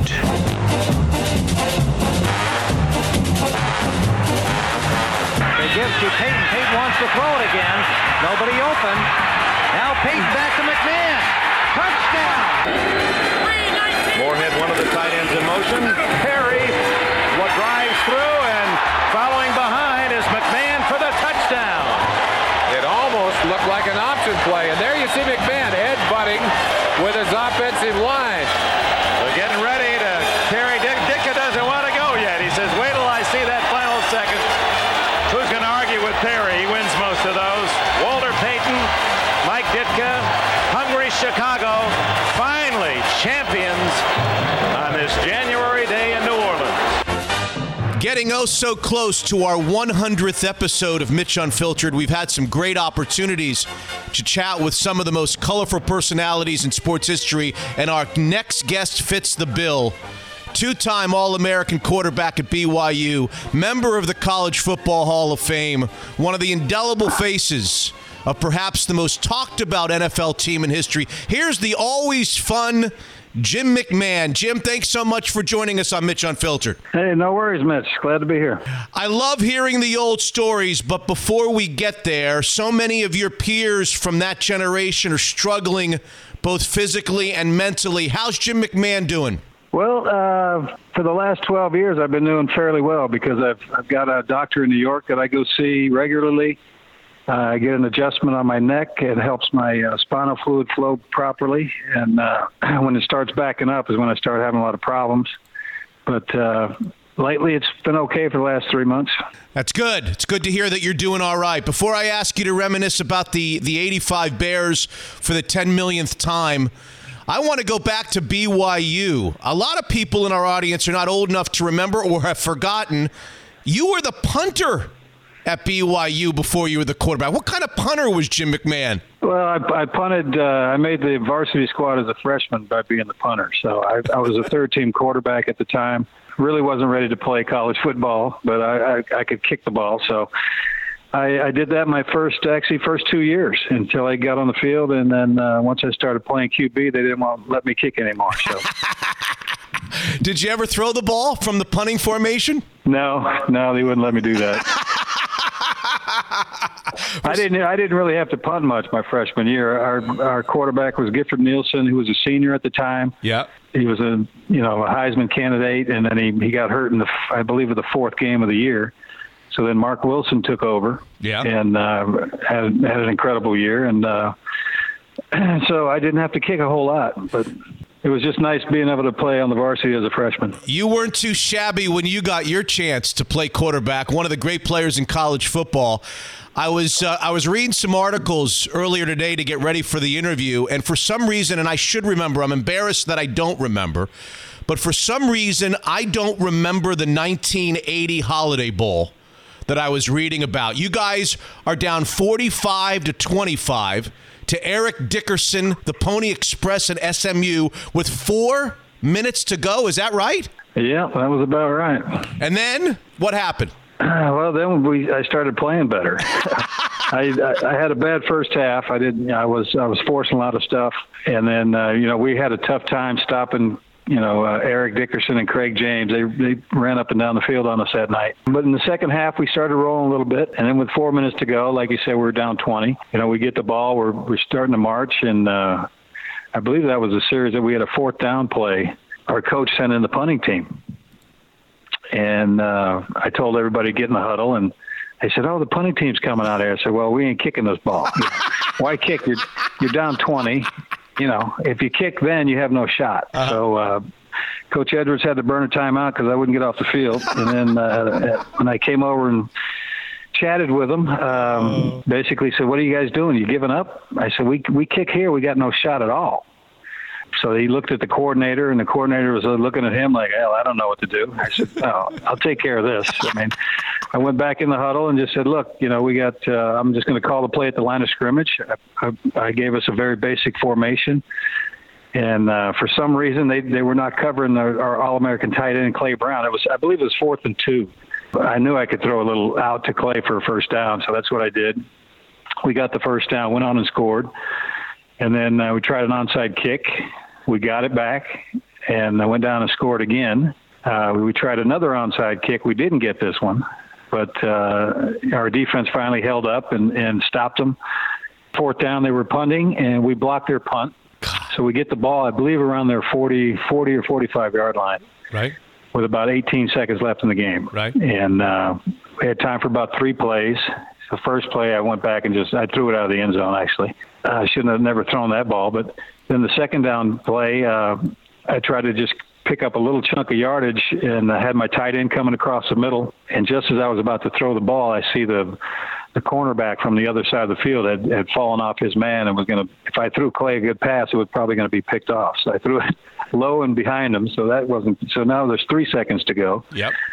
And get in the huddle, and I said, we practice this play every week. It was just called Save the Game Pass. It's basically everybody just runs to the middle of the field, and if you can catch it, catch it. If not, tip it up. And so I went back and just heaved it as high and as far as I could throw it. It came down in the end zone with Clay Brown was surrounded by about 4 of the SMU players who all went up for the ball, and none of those guys actually touched the ball. The ball went right into Clay's hands, and he caught it, and that tied the game, and we sent our kicker in to kick the extra point to win it with no time left. So it was a lot of fun to be able to come back and win that game, not only to win it, but that was the first bowl game that BYU had ever won. So really? It was good to be a part of that. 46-45. Was that the most exciting game, high school, college, or pro that you ever played in, Jim? Well, it was definitely one that, everybody thought that the game was over. I mean, the stands were pretty much empty by the time the game was over because people were filing out. Yeah. Thinking it was over, but it was a hell of a comeback. It was nice to be able to finally start throwing the ball the way I was supposed to do it and get a win for us. Like I said, it was the first win BYU ever had in the bowl game. So, and then, the following year we go back and we win by 1 point again against Washington State. So that Holiday Bowl was pretty exciting for a lot of years. Yeah, it was. BYU was always a mainstay of the Holiday Bowl. The great Jim McMahon is good enough to tell some old stories. You're drafted by the Bears, 5th overall, I think in 82. You felt like you could be more spirited, more free-spirited than you were in college. How'd that go over the first year or two with Ditka and Hallis at the beginning, Jim? Well, I wasn't all that impressed with Hallis when I first met him. I think I only talked to him that one time, or maybe twice. The day I got drafted, I flew into Chicago. It was Coach Ditka's first year there as well. I just took a 3-hour flight from Utah to Chicago. I had a 45-minute limo ride to the facility. Mm-hmm. And there happened to be beer in the limo. So, after 4 hours on the road, I was a little parched, so I had a couple. And then as we got to the facility, I noticed there was still a couple left. So I grabbed them and stepped out of the limo, and I didn't realize there was going to be press everywhere. And so they made a big stink about me showing up with a beer. And it wasn't like I was 18. I was almost 22. So yeah, I didn't see the big stink about that. And then as I was walking in the facility, Coach Ditka was there. And I just said hello, and he just kind of looked at me and saw the beard and laughed and went on his way. But then I had to go see George Hallis. And I'm sitting outside of George's office for almost an hour, just looking at the secretary. And finally I said, hey, what am I doing here? And she goes, oh, Mr. Hallis would like to talk to you. And I said, well, when is that going to happen? I had a couple guys that were on the Bears already, friends of mine, Kenny Marjoram, Keith Van Horn. And they wanted to take me out to celebrate. And so I wanted to get rolling out of there. And so she said, well, Mr. Hallis is taking a nap. And I said, well, wake him up. I said, I got things to do, And so when I finally go in there, he's sitting there in this big chair, and he's already got a contract. I was just drafted, 5-6 hours earlier, and he's got a contract for me already, saying this is the most money he's ever offered a quarterback or any rookie. And then he started telling me, well, you're too short, you have a bad eye, your arm's suspect. He goes, maybe you should go to Canada. Those were his first words to me. So I wasn't real happy with the guy right out of the gate. So, and I just said, hey, why'd you draft me, old man? Who's on your scouting department? Why am I here then? And so he shows me this contract. I looked at it, it was just garbage, and I just rolled it up and threw it at him. I said, I'm not signing this. I walked out because the USFL at the time, if anybody remembers the USFL league, sure, that was coming in 1982 as well. And George Allen, the former Redskins coach, was going to be coaching the Chicago team. And I knew I had a meeting with George in the next day or two, so I went to that meeting for George Allen, and he offered me a great deal. And I said, George, you put this in writing, I'll sign it and play for you guys. But at the time, there was this deadline that there was never before, never since, that said the NFL said if you don't sign by July 15th, you can't play that year. Yep. And that's when I knew the NFL was full of crap, because two guys, Marcus Allen and Darren Nelson, both from the Pac-10, they didn't sign before the 15th, and they got to play. Right.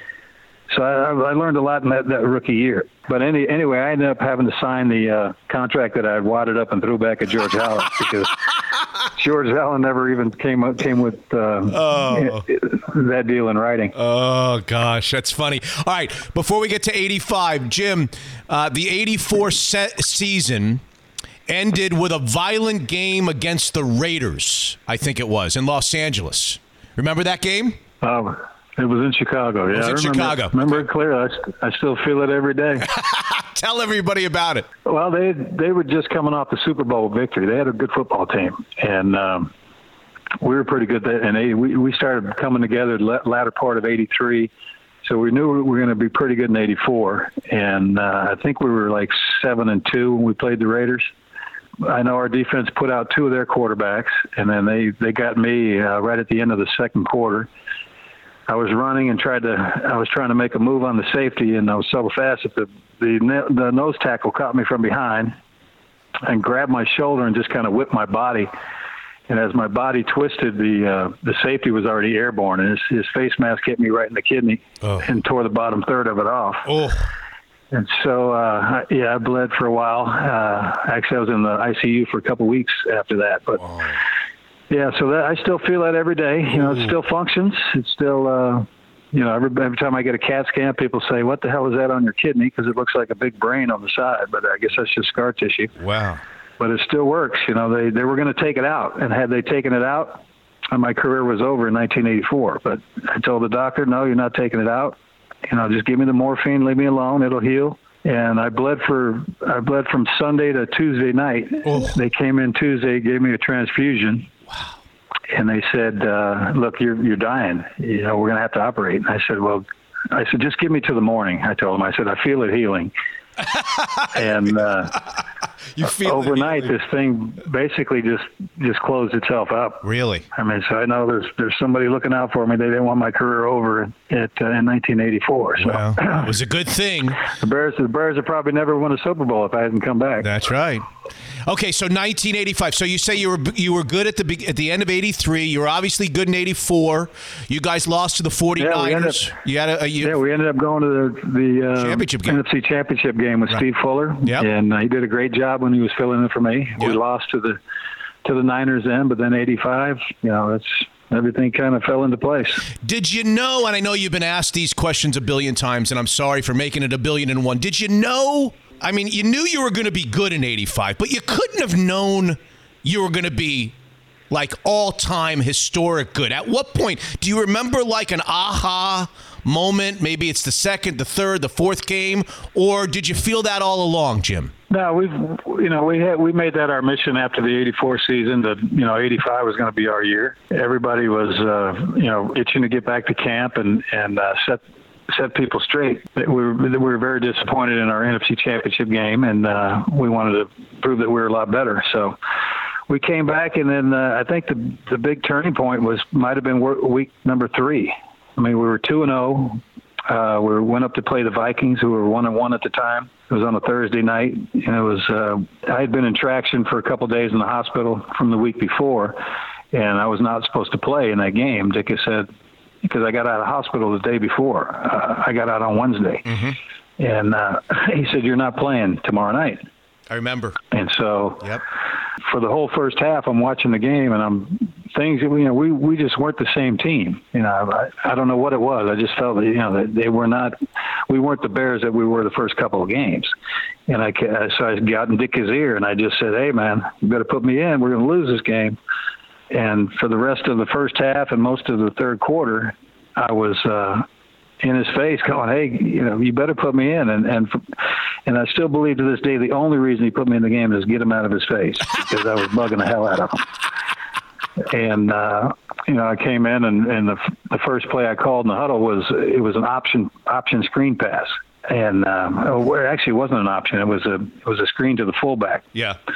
And as I'd had so many muscle relaxers and painkillers in me, I almost fell on my face coming away from the center on that first play, and they were blitzing. So blitz, it's man-to-man defense, so somebody's going to run right to the fullback. So as I regained my balance, I just happened to look downfield, and there's Willie Gall out running his man off like he's supposed to do on a screen pass, and he's 10 yards behind him, so I just threw it to him. Wow. We scored. And everybody's excited. I come off the field. Dick is yelling at me. He says, "What the hell play did you call?" And I said, "Well, I actually called the screen, man." He goes, "Well, why'd you throw it to Willie?" I said, "Because he was open." And we scored. What's the problem? And so, we ended up getting the ball right back in a turnover. And then the second play was a bootleg, we call it. Fake and come around the end, and supposed to hit the back in the flat or the tight end coming across. And I ended up throwing it to the wide receiver who replaced the weak safety, because I told the wide receiver, "Look, the only guy who can stop this play is the weak safety. If he jumps the tight end, you replace him." Right. And sure enough, the guy jumps the tight end, and there was nobody in the middle of the field. So easy touchdown there. And then, a few plays later, we get the ball back and we score again. So we ended up winning that game. But I think that was the turnaround. Sure. And it let everybody know, look, we do have an offense.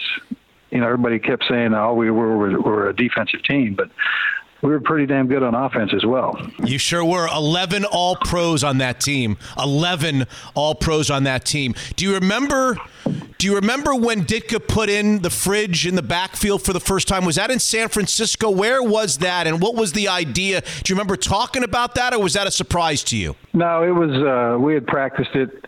That all came about because in the '84 championship game, Bill Walsh put, I believe it was Guy McIntyre, who was one of their guards. Yeah. In the backfield late in the game, and they just ran it down our throats. And that was Mike's way of getting back at Bill Walsh, just putting the fridge in the game at the end. Because we went back out to San Francisco in '85 and beat him pretty good out there. Yep. Fridge got in late in the game, and I think he got a yard on his first carry. So that was the whole start of that fridge circus. Yeah. It was just to get back at Bill Walsh. Did you throw to him at all? I think you threw a touchdown pass to him, didn't you? Yeah. I threw a touchdown pass to him in Green Bay. He scored a couple running touchdowns during that season, caught a pass. He was even supposed to throw one in the Super Bowl. We had a play where he was going to roll out and throw the ball. And we actually called that play, and thank God he didn't throw it. He ended up getting tackled for a loss. But, yeah, it turned into quite a circus. A lot of people. He was a hell of an athlete. Yeah, for that big. It was so, to be 300 and something pounds he was only like 6'1", maybe 6'2". Yeah. He was just basically round. And it's hard to tackle a guy like that. And plus, he could move. He was pretty damn quick. He was a good athlete when he weighed about 315, and then once he ballooned up, he could only play one play every 5 minutes. People were so sad that Walter didn't get a chance to score in the Super Bowl, and Fridge did. Was too much made of that, Jim? Well, I think so. I think at the time, nobody really realized it because, the game was a blowout. But New England's focus that whole week was, we stop Walter Payton, we win. And that's what their focus was. Every time he carried the ball, he carried it, I think, around 27 times in the game. I don't know exactly, but every time he went anywhere, he had 5 or 6 guys chasing him. So that's what opened up the rest of the team. Matsui had a big day. Emery Moorhead. Willie caught a couple big balls. But that was their focus. You know, we gave it to him down on the goal line a couple times, and it was nowhere near the goal line. Yeah. I think the first time that I scored, it was an option play. I faked the ball to Fridge, and it was either me or Walter. And as I came out to the end of the line of scrimmage, the end guy just ran right to Walter, so I had to turn it up and scored. And then the other time I scored, we were on the half-yard line, so that was a no-brainer to do a sneak, quarterback sneak. Yeah. But we thought we'd have plenty of time to get them in the end zone. You know, we came in at halftime saying, let's put 100 points on these guys. Dick was going, yeah. And then I think by early in the third quarter, most of the starters were on the bench already. So yeah. So that was it. The great Jim McMahon is with us. A couple more for you, Jim. As a long-suffering Dolphins fan, I'll never forget December 2nd, 1985. I know that you'll never forget it. It still remains as one of my favorite all-time sports events. How disappointed were you guys that you didn't get a chance? You know, a lot of people don't remember, I do, that the Dolphins were one win away in the AFC Championship game of setting up one of the greatest rematches in all-time sports history in the Super Bowl. Were you guys waiting for that? Were you looking forward to that? Did you care that it was the Patriots? Did you want the Dolphins in the Super Bowl? I would have liked to see the Dolphins personally because I didn't get to play that Monday night. It was another one of those situations where I missed one day of practice the week before. So Dick has said, "Oh, you're not playing Monday night." And I said, "Why?" He said, "Well, because you missed Wednesday's practice." I'm like, "Yeah, but I practiced the last 3 days." And he said, "No, you're not going to play." I was like, you know what, the hell with this. We're 12-0 already. We're in the playoffs. We've already secured home field advantage. It would have been nice to go undefeated, but at the time, the Dolphins, I think they had the worst rush defense in the league that year. Walter probably could have rushed for over 300 yards if they gave him the ball. But we had gotten behind early, and Dick had kind of panicked, and we started throwing it, and we're just not a throwing football team. Everything was based around the run. So I didn't bug him at all that night. I didn't say, "Hey, let me in the game." I just said, "You know what?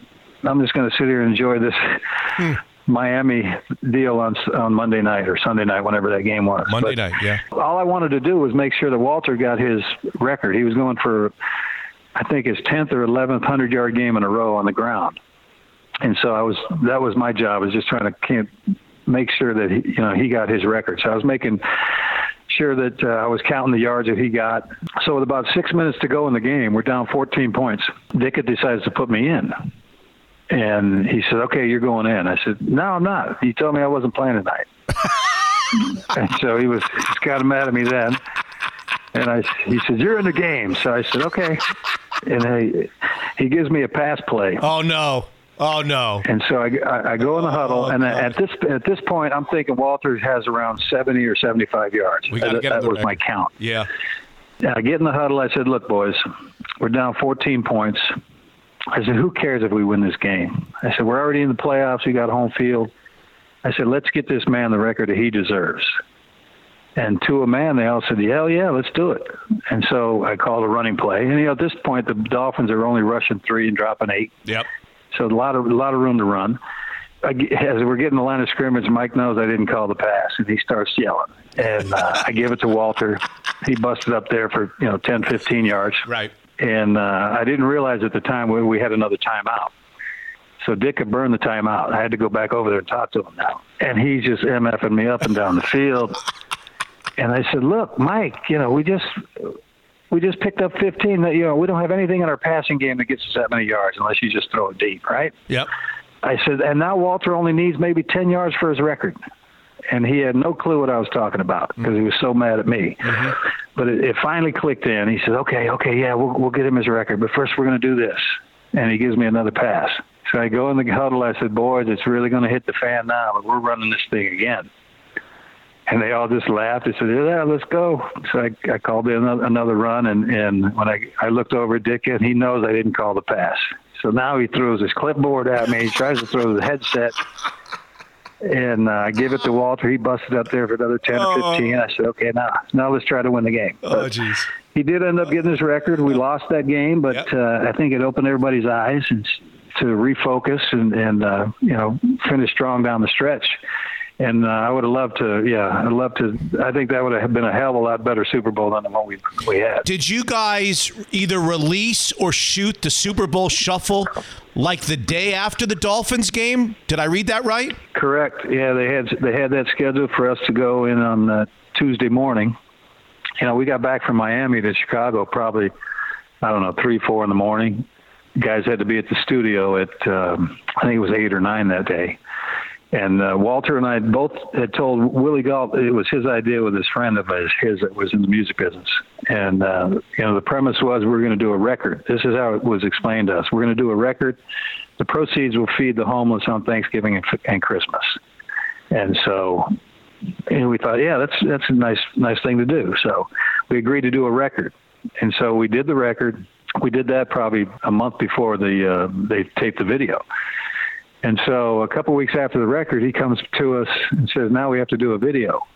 And Walter and I both said, no, that wasn't the deal. We did held up our end of the bargain. And so about another couple days later, Willie came and said, hey, if you guys don't do it, we're going to have to sue you.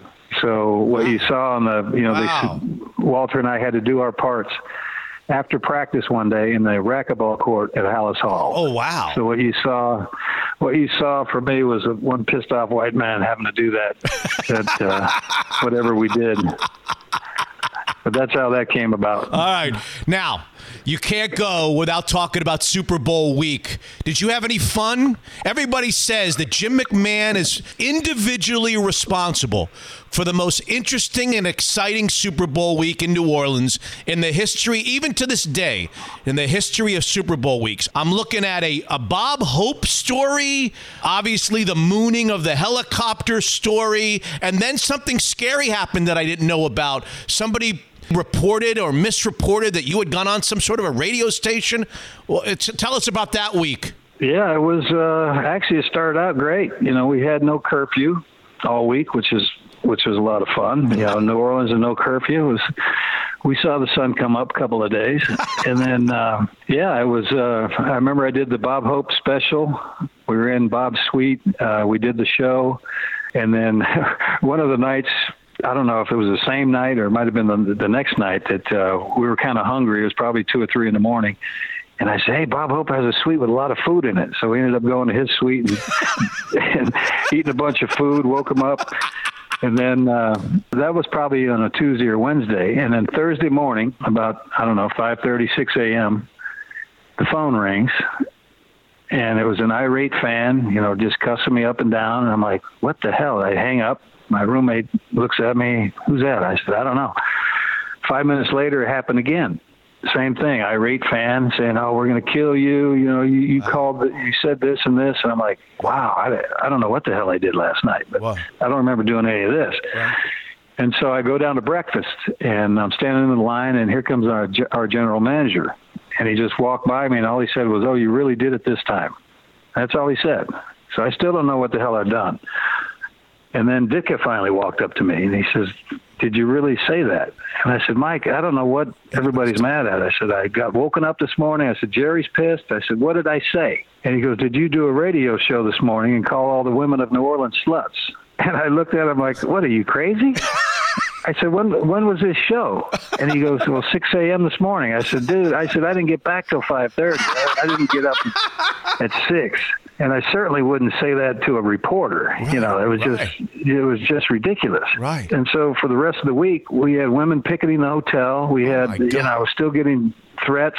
Nobody wanted me to stand by me at practice because we practiced at the old Saints facility, which there was an apartment complex that overlooked the whole field, and everybody thought I was going to get shot. Did somebody impersonate you, or what happened? I mean, no, the dude just made it up because he didn't like me.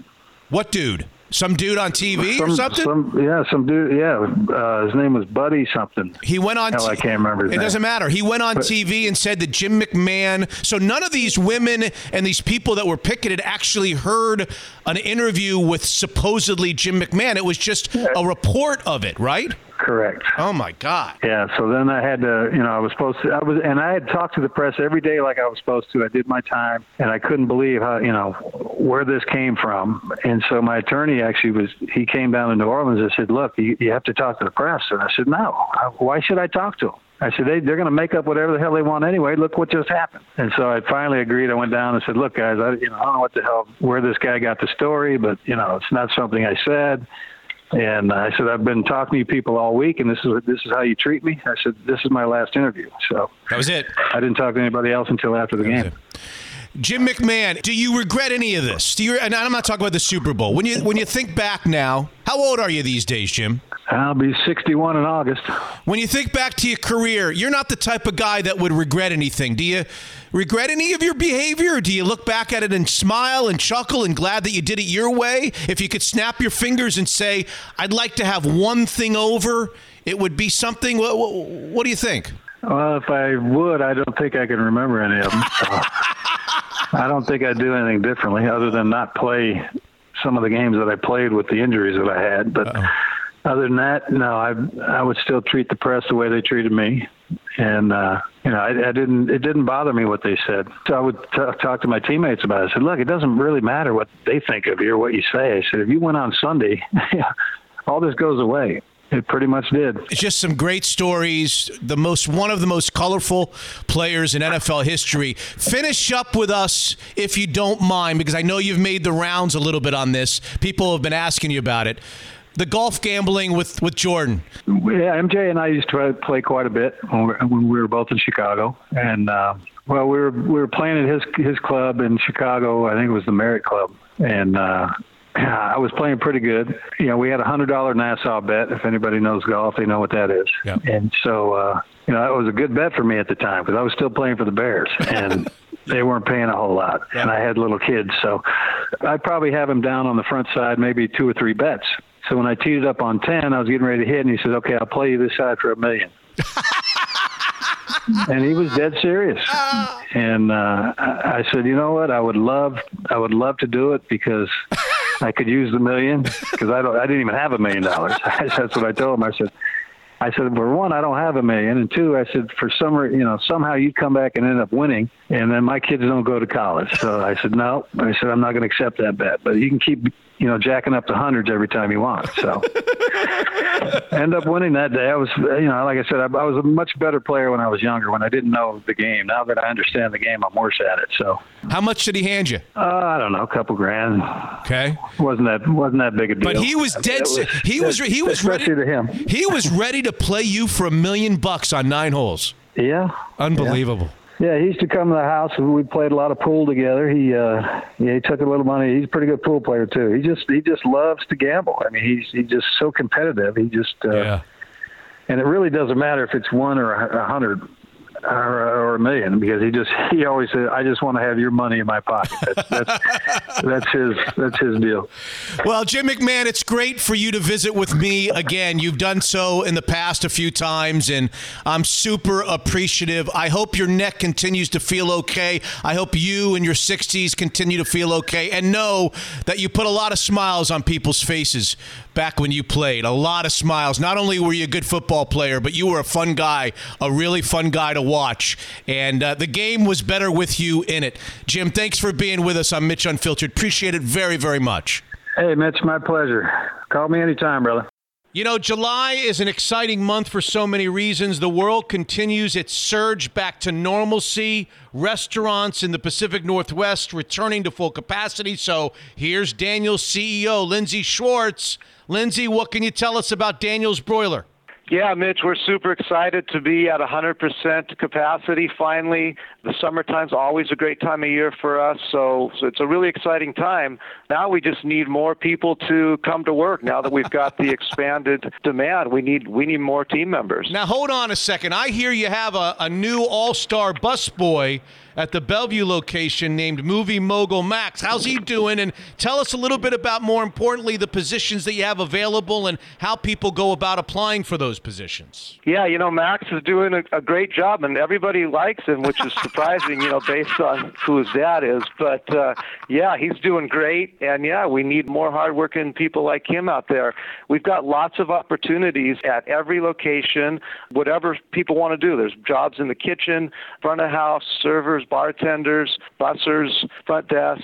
So really, it's anything, and we've got part-time, full-time, looking for people who just want to come and get some shifts during the summer or make a career with us. Anything goes right now. DanielsBroiler.com. And tell us about the old-fashioned mixer on Amazon. How's that doing? And I understand there's maybe an expansion of sorts. Yeah, it's been amazing, the success that we've had with the old-fashioned mixer on Amazon these past few months. And we're launching 3 more varieties, a whiskey sour, a Kentucky mule, a lavender martini. Those should all be up on Amazon any minute if they're not already. And also you'll be able to now find them on the shelves at all of the QFC stores. Okay, so great news from Daniel's Broiler, and they are looking to hire for all positions, full-time and part-time positions. Go to DanielsBroiler.com and click the employment tab. We love Daniel's Broiler, a world-class steakhouse. Unfiltered.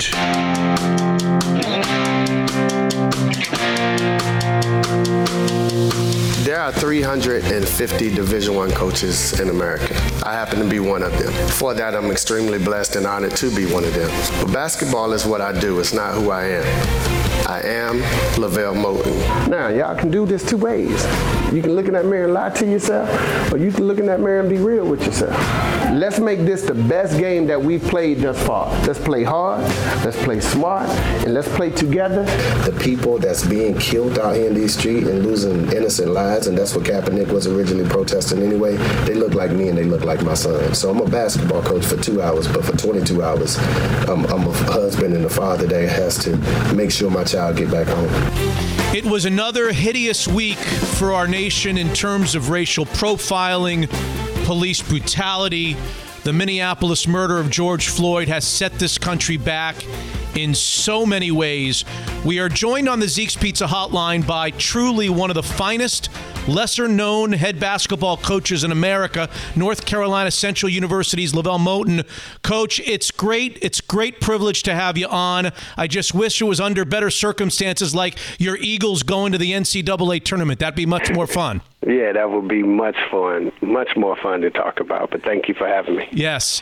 You've lived with the heaviness of an unacceptable and really grotesque experience that you decided to share with the world on Twitter in the wake of the terribly tragic scene in Minneapolis. I want you to tell your story to our audience, but before you do, maybe you can just help people like me who are fortunate enough to not know what it's like to have to endure this type of treatment, understand how much of a burden privately it's been for you carrying this type of incident on your shoulders individually for so long. I'll be honest, it's really difficult, to say the least.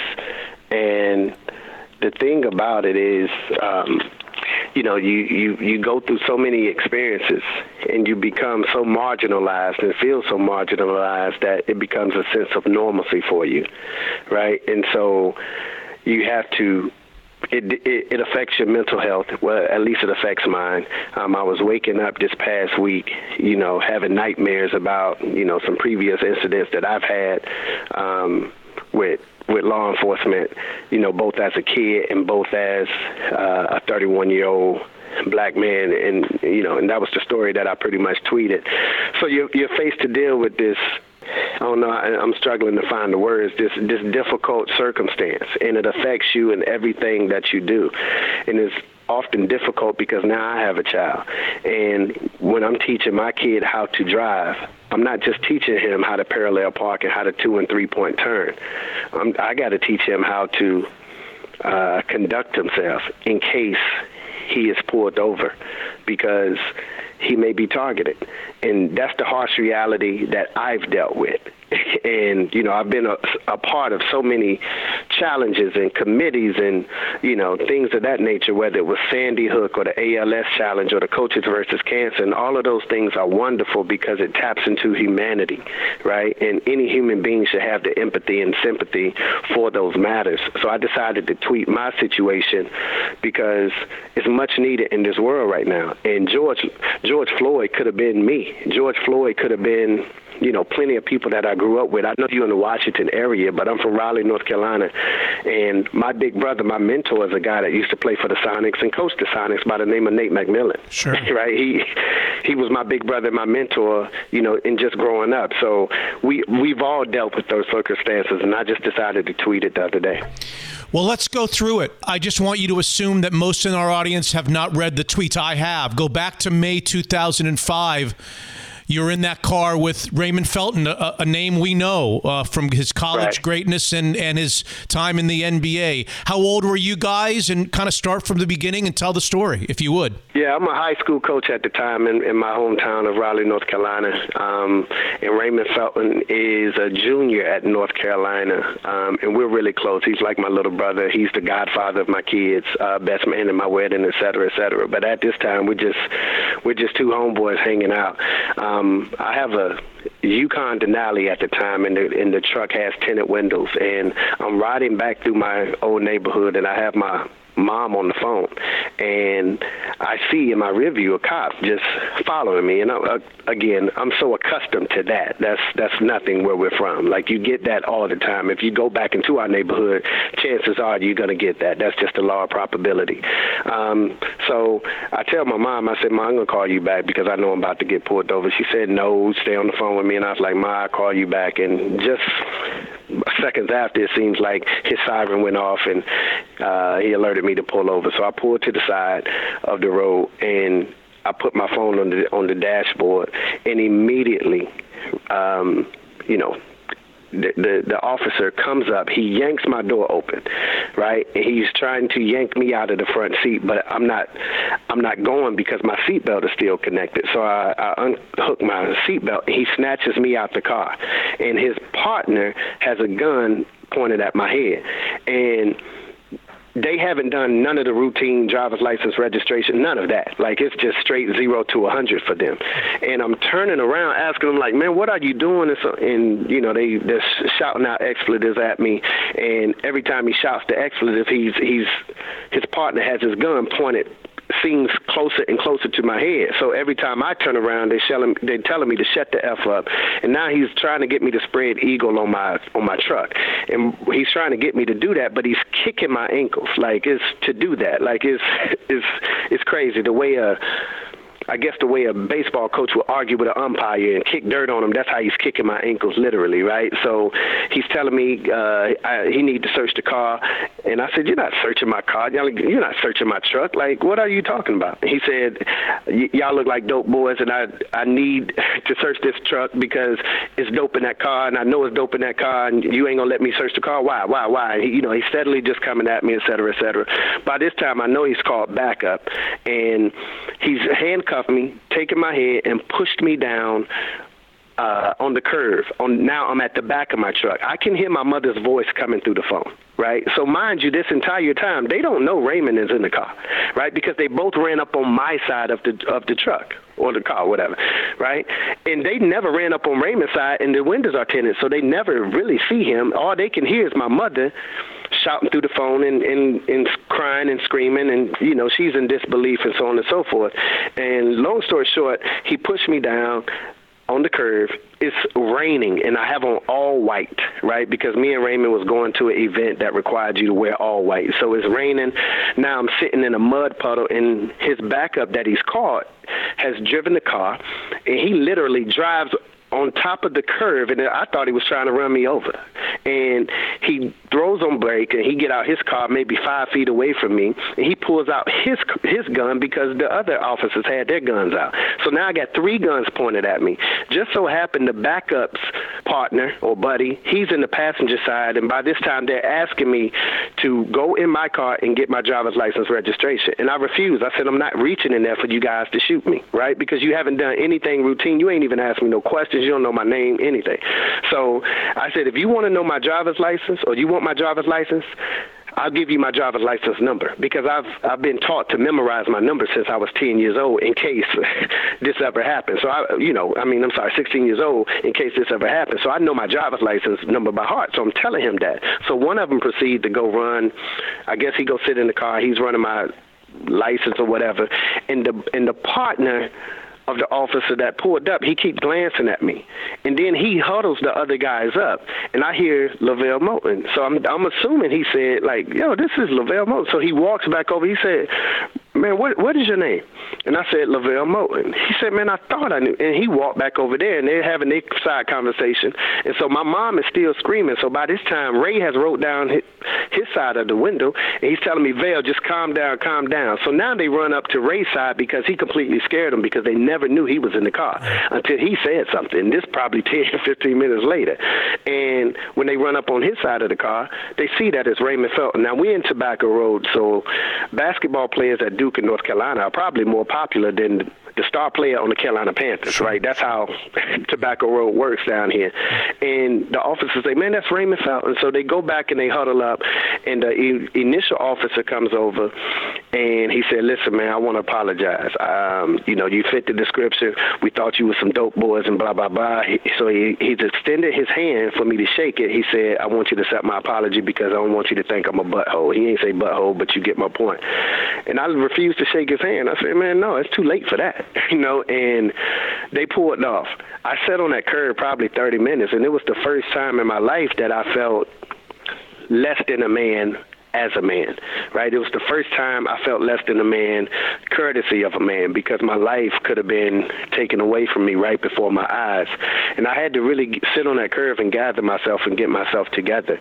I get back in the truck, and I'm muddy, and, they were doing some more things. As they were talking to me, they're really kicking mud and kicking puddles of dirt on me intentionally. And so I'm filthy. I get back in my truck, and I'm kind of crying because I've never heard my mother cry for her son like that, right? I come from a tough background. I have a tough mom, a strong mom, and I've never heard her cry out like that. So that really affected me. So I'm driving, I'm in disbelief. I'm kind of mentally paralyzed by the situation. Raymond is kind of frozen because we're in disbelief. We can't believe it happened. So we're contemplating our options and so on and so forth. And this is May of 2005. North Carolina had won the championship and defeated Illinois in April of 2005. So Raymond is going to declare for the NBA draft, and I'm the only one that really knows that. He hasn't announced that yet. And so I didn't want to make it go public because I didn't want any negative halo over his draft value, his draft stock, because I know how much he needed that. And if you remember, I don't know how much of a sports guy you are, but in 2005, if you go back and look, Carolina lost their first game of the season to Santa Clara, and Raymond didn't play. And the reason Raymond didn't play was because he came and played with me in a basketball summer league, and there was some paperwork issues, and so the NCAA punished him because he said that the league wasn't sanctioned, right? And so they took one game away from him, and I've always felt bad and guilty about that. So I always said I'm not going to distract or take away anything from this young man again, and so I never said anything because I wanted to protect him and his draft value at that time. So it never came out to 15 years later, and that was the tweet. By staying quiet, and I understand, it was well within your right to stay quiet, but you knew this at the time. By helping out your buddy Raymond, these guys were walking away from consequences. Yeah. And certainly you had to internally fight with that, I would think, for many years, that these guys there should have been huge consequences to their behavior, but there weren't because it never got out. Absolutely. And, I've always, Raymond is the godfather to my kids, right? So that's how close we are. He was the best man at my wedding. I'm the best man at his wedding. And my job as a big brother has always been to protect him, even if it means suppressing my own wants so his could be fulfilled. And I knew how much his family needed him to make it for their sake. So I was just an unselfish guy, and I took one for the team. So it bothered me, but hearing him and seeing him go and become drafted the following month at number 5, if I had to do it all over again, as opposed to it creating some drama around his name and affecting his draft value, because, like I know, a couple of draft spots equate to $1 million. You know what I'm saying? So I would always do that, because that's just the type of friend, that I am. And the second thing, I never really, and this is what I wanted people to understand, because my primary reason for tweeting it was to let people who probably are unfamiliar, from a different population or from a different demographic, to let people know that wasn't my first incident with the police, right? Where we're from, that's kind of common. When I was 12 years old, I was playing on the AAU basketball team, and we were scheduled to go out of town on the weekend, and my mom couldn't afford to give me $150 and all this type stuff to go on AAU trips. So what I always did, I always sold magazine subscriptions back then to, cultivate money so I could go on my trips.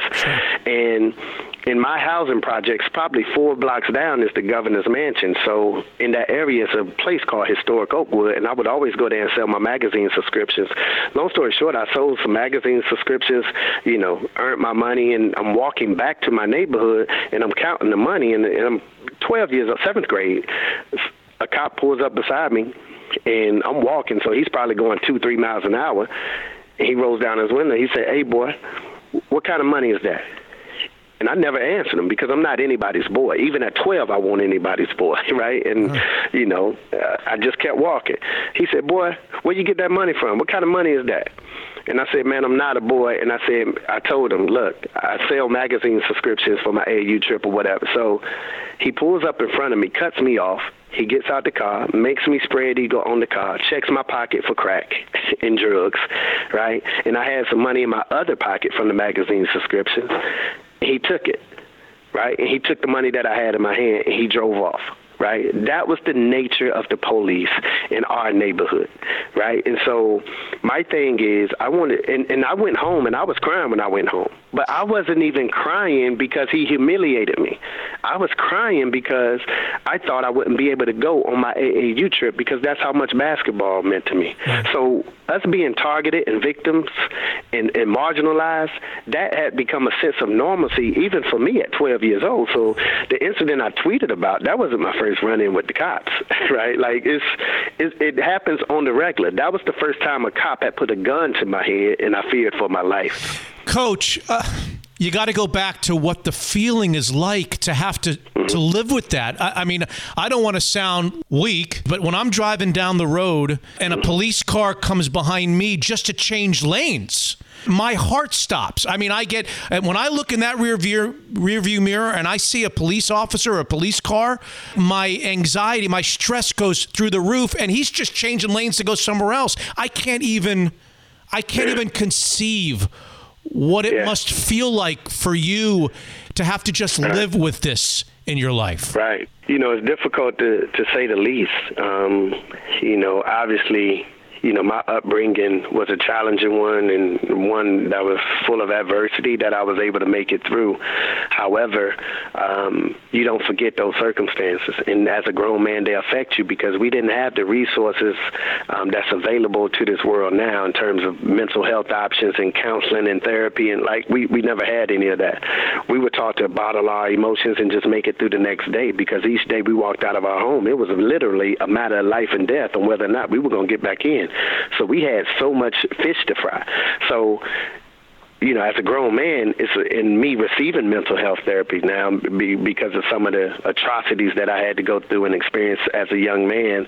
I've learned to at least try to address these things. And I've had to learn breathing patterns, and I had to learn self-care and self-love, and I had to learn listening to music that makes me feel good and putting my head in a space of peace and tranquility. And it affects you every time. When I drive, number one, I rarely go out. Right. I rarely go out. Number two, when I drive, I always stay in the right lane on the highway. So I'm the guy that drives in the right lane on the highway, and you think I'm going too slow, and you're cussing me out because I'm going too slow. Right. But that's just who I am, because I don't want anything. And I'll tell you this quick story. I always keep my license. I don't even keep my license in the glove compartment or in a armrest anymore. I keep it on top of the dashboard, right? So he can see if in case I get pulled, right? And this is just the things that you prepare for. But a couple of nights ago, when I saw the George Floyd thing, I don't have a lot of dreams. But I also believe that dreams come as a manifestation of your thoughts. And when you think about something over and over, chances are you'll dream about it. And that was the case in my situation. And I had a dream about the story that I tweeted and what I just told you. And I woke up in like a cold sweat, right? Because I was scared. I was terrified. I went and rushed in my kids' room to see if they were still living. Like, it just drives you crazy. It's a level of paranoia. And a couple of nights ago, my mom probably stays like 35, 40 minutes away from me. I got my wife and my 2 kids in the car. They're 7 and 11, and we're driving down the highway. And my wife looks over at the she's in the passenger side. She looks over at me and looks at the speedometer, and she said, "You need to slow down." And I was like, "What?" I was like, I look up, the speed limit is 55. I look at my speedometer, I'm going 45, right? And she's like, "You need to slow down." And I was like, "Slow down." And then like maybe 3 minutes later, she said the same thing. And I'm getting agitated with her. I'm like, won't read something or listen to something. Get on your phone. Like, you ain't going to tell me how to drive. Like, it was, I don't know if it was the quarantine thing or what, but I was like, look, just pay attention to what you do. You ain't get in this car to tell me how to drive. And she was like, "I need you to understand something." She said, "I don't need any reason or any built-in excuse for a cop to pull this car over and you possibly die in front of our family." And she had tears coming down her eyes.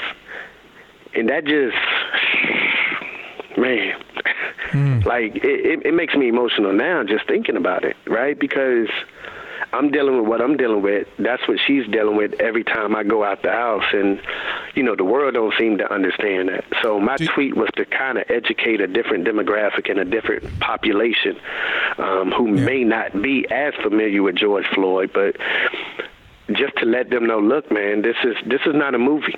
This is not entertainment. This is not a bad dream. This is a harsh reality for many of us, and a lot of us were fortunate to make it through, and some were not. So we need to have some empathy and sympathy. Forget the black and white, and forget about the Democrats and Republicans and all. Like, your fellow human is suffering. We're suffering as a people. Like, this is hurtful and agitating, and we need people that don't look like us to speak up and advocate on our behalf. I can't even believe it's 2020. It is the year 2020, right? I just, listening to your story.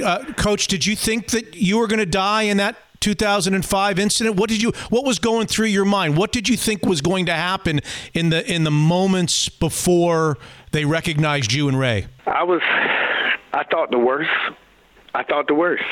And honestly, your emotions, they escalate to such a degree, and I hate to say this because it doesn't sound right when you're in a sane, rational state of mind, but they escalate to a degree where you're like, I don't even care anymore, right? Because you're being so disrespected, right? And we're all men. I'm not a basketball coach. I'm a man before I'm anything. And for someone to just rush me and go from 0 to 100 without the routine, without the proper training and the protocol, I expected the worst, right? Because he exhibited the worst. Like, it didn't go from a stable situation to an out-of-control situation. Normally, it takes 2 parties for that to happen. Right. All I did was pull over, and now I'm getting snatched out of my car. So, honestly, I expected the worst, right? And when he cuffed me and took my head and pushed me down on the curb, I wasn't sure I would wake up the next day. Coach, everyone is quick to point towards police training and what these men and women learn before they ever don a badge. But in my mind, isn't there so much more than that? I mean, if they bring with them a poor upbringing in terms of social awareness and values, isn't the training then all for naught? I mean, at the end of the day, isn't this really up to our mothers and our fathers and the grandparents to instill the correct values in our youth? Right, and that's exactly who is up to. And I live in a neighborhood where our neighbors don't look like me. but our kids go out there and they play together, and it's one of the most beautiful things ever. They don't see color. They love each other. And so obviously this hatred is taught. It's not something that you naturally inherit. And I think it's much bigger than that. And I had the opportunity to work in the school system. I was a teacher for 6 years. And I always think it's a lack of education. And I'll tell you why I say that. If you look at any history book, let's say a 10th grade history book, 11th grade history book, let's say it's 300 pages. Out of those 300 pages, in public school systems, you only learn about 5 black people. So subconsciously, you only believe that 5 black people made a major contribution to the United States of America. And those black people are probably Harriet Tubman. They give you a paragraph of Harriet Tubman, give you a paragraph of Jackie Robinson, give you a paragraph of Rosa Parks, give you some Martin Luther King, and you might get, I don't know, a Jesse Jackson or a Muhammad Ali, like at best, right? Or Hank Aaron, right? And those are the 5 people. Right. This generation may get an Obama, so they may get a 6. But those are the standard 5 people.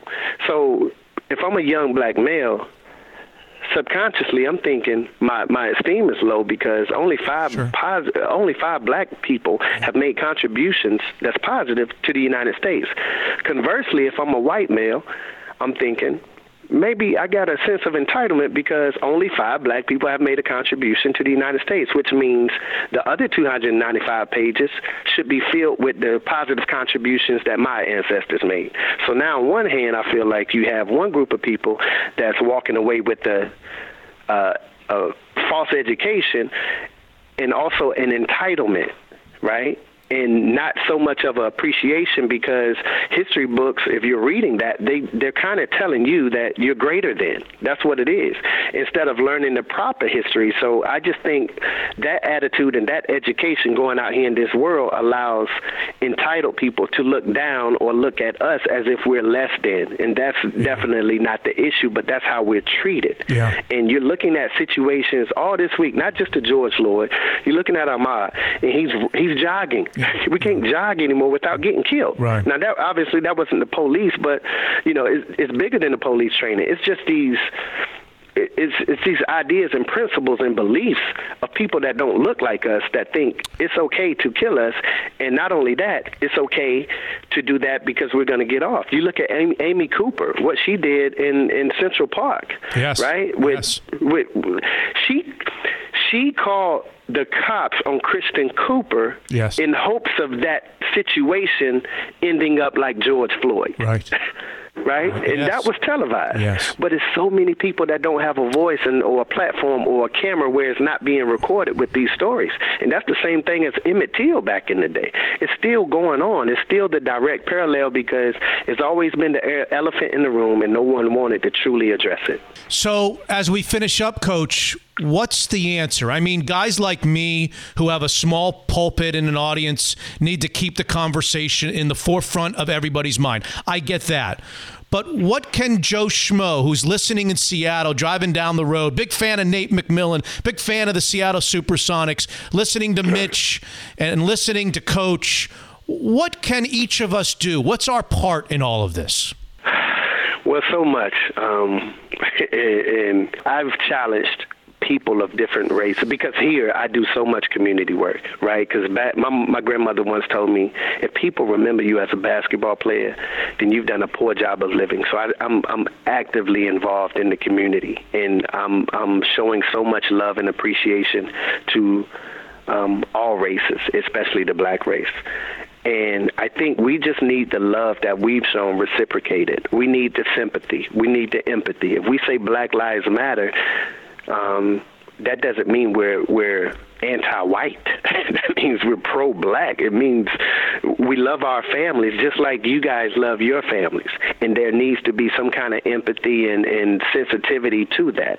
And I'm a strong believer no change has ever been made in America on behalf of black people unless it was people that didn't look like us also marching and supporting and speaking out against whatever we were speaking out or advocating for us.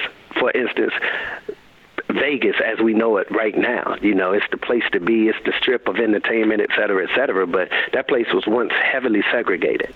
And Frank Sinatra said, if you want me to perform here, then you need to allow my friend here, Sammy Davis Jr., to also perform, and also Quincy Jones. Yeah. And now the rest is history, right? Yeah. You look at the 1968 Olympics with John Carlos and Tommy Smith, when they had to put on the black gloves and raise their fists on the stand. What people don't know is the guy that won the silver medalist, the white guy, if you go look at that picture, his name is Peter Norman, right? He was from Australia. He was protesting along with them for human rights. You and I assume, are both old enough to remember MTV, when MTV was strictly music television, right? And they showed videos all day. Right. Well, they had a guy by the name of David Bowie who was a pop star, and I remember their interview, and they was like, man, you're a great pop star, you got tremendous videos. And I remember him cutting the interviewer off saying, yeah, I got great music and I get great interviews, but there's a guy named Michael Jackson who has incredible music and has incredible videos, and you need to show his videos as well. And so that's why black music began to be played on MTV. But all of those incidents, it took white people to stand up on our behalf, because I know for myself, and I can only speak to me, I've stood up with other races, and we'll always do it again. Like, I'm just a man of humanity. My team is an all-black team at HBCU, historically black college. We wore green bands for Sandy Hook when that tragedy happened, right? We did the Coaches versus Cancer. We did the ALS. I teach my kids to be human beings and show love and project love, and hopefully that can be reciprocated. So that's kind of a long-winded answer for what we need for people that don't look like us. Coach, you're beautifully articulate. You're very brave to have both carried this internally and then share it with the world as you have. All of us in our audience and all of your fans on Twitter and all the fans of your basketball program are indebted to you. So I thank you for being a huge part of Mitch Unfiltered in this episode. And I promise you that the next time you and I are going to speak is when you guys shock the world as like a 15 seed. You're going to beat a 2, and then you're going to go to the second round of the NCAA tournament. It is great to catch up with you, and I look forward to our next time together. Thanks so much, Coach. Thank you for having me. I appreciate it. Hey, look who we've captured again on Mitch Unfiltered. Fireside Home Solutions owner John Waterstrat off the golf course and the fishing boat to chat fireplaces and garage doors. How's everyone doing, John? Hi, Mitch. Doing great. Again, as I've said before, we've been super blessed to be in this market and be in the building and retail industry, and our customers continue to bless us with lots of businesses. Again, just working through delays that manufacturers might have, but we think good communication and then having some patience, we can get a lot of these things installed for people. It's funny, John, you think of fireplace conversations as wintertime discussions, but the truth is, like with us here at the house, it's now, right, that you start the planning process to change the look and feel of your home for fall and winter. Yeah, I think it's the great time. Depending on the kind of project you're doing, it takes a little while to make some selections. We come out to your house like we've talked about before. Yep. You come into the showroom. So there are times that go along there. So if we can be patient, again, like we were talking about, we can look at stuff. We take our time to really pick out the things that we need to. We'll help guide you and make sure you make the right selection. But it takes the pressure off of getting it done in the fall. Boom, when that first winter day or that fall day comes, you have that nice warm fireplace in your home. People who listen to Unfiltered know that a few years ago, you guys also jumped in the garage doors business. How's it going? Tell us about that arm of your work. It's doing great as well. It's very, very busy. In that industry, it's a little bit different. Most garage doors are steel, so the steel index has gone up. So the pricing has been a little bit more variable. We just moved our Puyallup location to a Sumner location so we could stock more for our customers to make sure we can keep those lead times down. Fantastic. Start your shopping, whether it's a new indoor or outdoor fireplace or new garage doors. You got to start your shopping with an amazingly loyal supporter of us here on Mitch Unfiltered, Fireside Home Solutions and firesidehomesolutions.com. Unfiltered.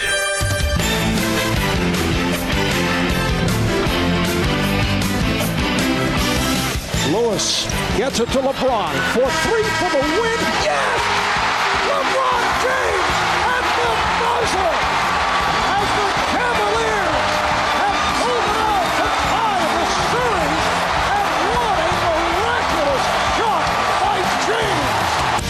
Episode 88 continues, and our next guest simply can do just about anything. Musician, songwriter, radio host, TV personality, Emmy Award winner, lots of records sold, not to mention the author of a new book called Relentless, Unleashing a Life of Purpose, Grit, and Faith. Here he is, John Tesh. John, thanks for being with us. I hope your family is safe and sound during the midst of all this.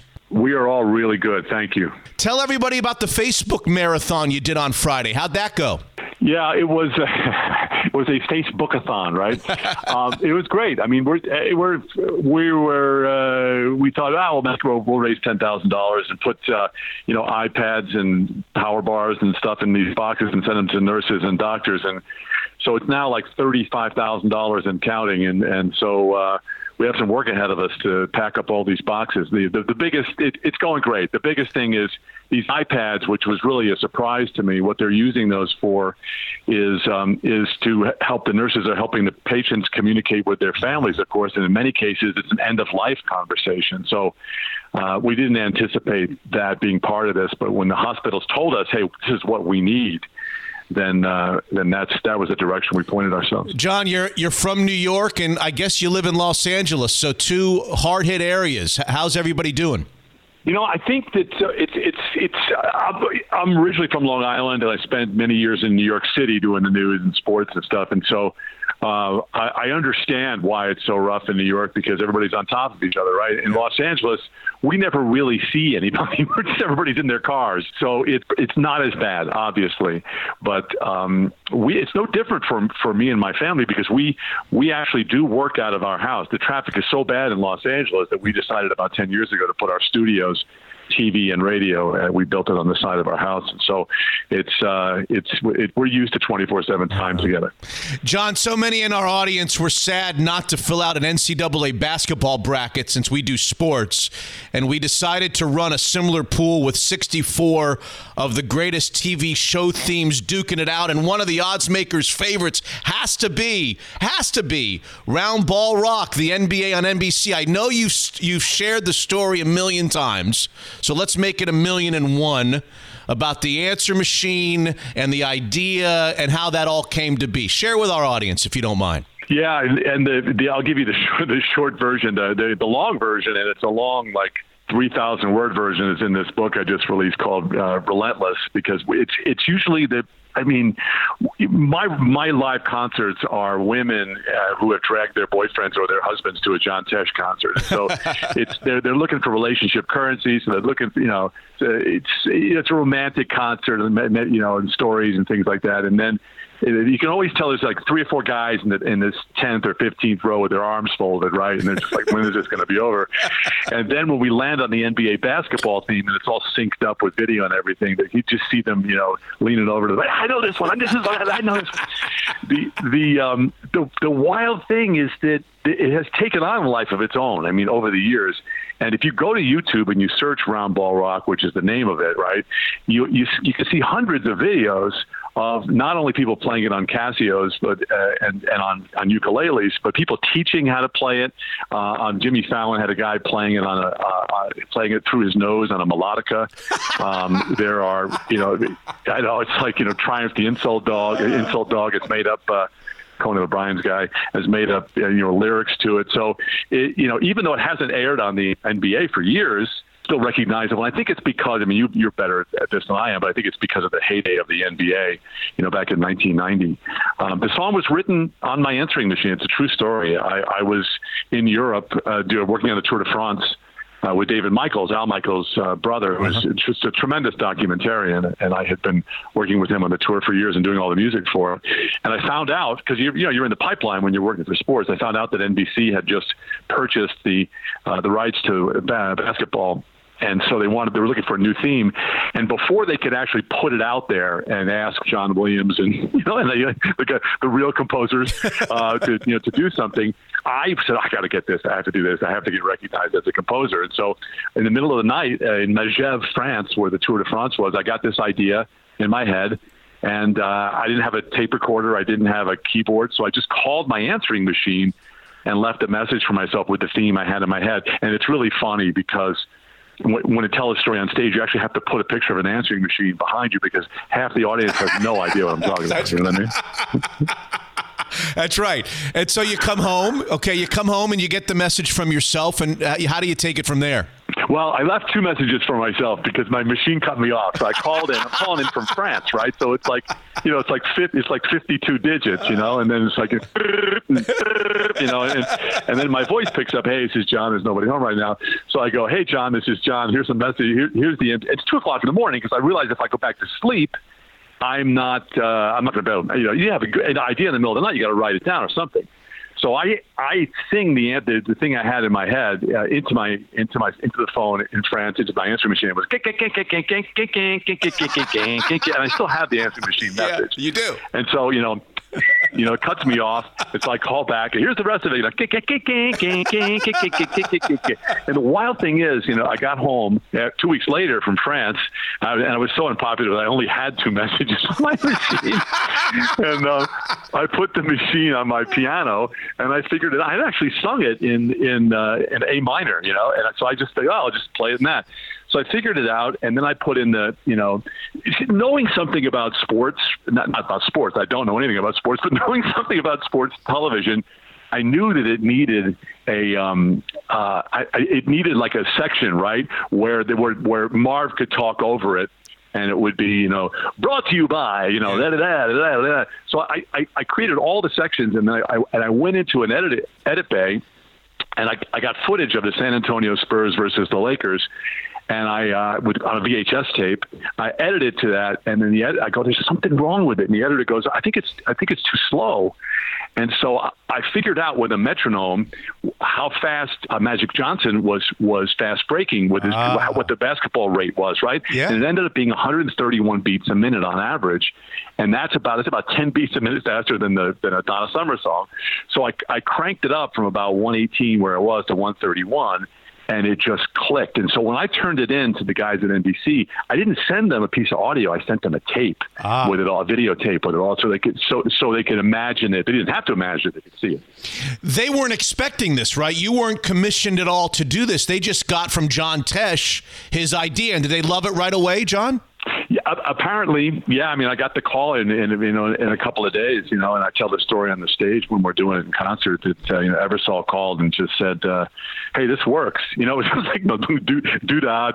Hey, but just another 5 minutes of working for NBC. But it was the crazy thing about it is that it's pretty much my whole career is that no, I was not commissioned to do that. I was not commissioned to write the music for the Tour de France. But David Michael says, "Hey, bring your synthesizers to France, and we'll be in a truck and we'll edit this thing." And the network basically just turned over, they turned over the sports network for 2 hours every weekend for us to do the tour. And so it was all scored and everything. And I think that the reason was there was no expectation. And that was the thing about me sending it, directly to those guys was it was like, well, I don't think we can beat this. And so it had that combination of me. It was a catchy theme. Okay. But it also had a combination of that and already being married to the pictures that I think really turned the tide. It sounds like you're very proud of it, and you ought to be because we all love it. Everybody loves it, and it's been very good. You always joke about this on stage. It's been very good to the John Tesh family, right? Round Ball Rock has been very good to your family. Yeah. That's the line. It's like the line I use is like, well, then Dick Eversole called me back and said, "Hey, John, we love your theme. Let us play it for 20 years and put 2 of your kids through college." How about the Saturday Night Live? What's funny is that I feel like I don't. I mean, I do own the song, but I feel like I don't own it anymore. Spiritually, because when Fox came to me and said, "Hey, we'd like to play this for college basketball," and I said, "Sure, it's not on anywhere." And so we made a deal, and we got it on Fox. And I got all this hate mail from people like, "Well, how dare you?" And I'm like, "Screw you! I mean, I'm just trying to make a living here." How about the Saturday Night Live skit with Vince Vaughn? It's and watch it again because you'll realize that Vince Vaughn has no idea who I am. And we play that every night in concert. First of all, Sudeikis and the other guy, they are dressed exactly like I was on Avalon. I mean, it's just the exact same hairdo, everything. Yeah. But when Vince Vaughn speaks my name, he's reading it off a cue card. He goes, "Oh, you guys know Tess." he wrote the Entertainment Tonight theme. You know, it's like, who is it? I'm just going to read the cue card. He's like Chris Walken. I just walk in there and read it. But it is one of the funnier things that, and what an honor, you know. I had all these people calling me saying, hey, Saturday Night Live is making fun of you. I'm like, oh, awesome. Where is it? Can I see it? John, before you go, and I know we wanted to talk about the NBA on NBC, I have to ask you a couple of questions about the new memoir, and I wish you all the very best, because there are some I've not read it yet, but there are some very powerful parts of your new memoir that's out. It's called Relentless: Unleashing a Life of Purpose, Grit, and Faith, and you can get it wherever books are sold, and we all have time to read books right now. Let's start with your very private battle with prostate cancer and the subsequent fights with the disease, the suicidal thoughts. Tell us a little bit about that before we pick up your book. You know, the book isn't a big treatise on a cancer battle. It's a big part of it, but it's titrated throughout the story of whether it's the creation of Round Ball Rock or Red Rocks or being homeless in a tent at 19 and a half years old. There's a bunch of stories, sort of against all odds stories. But yeah, it was in 2015 they gave me, they said, well, you can probably count on 2 years to live.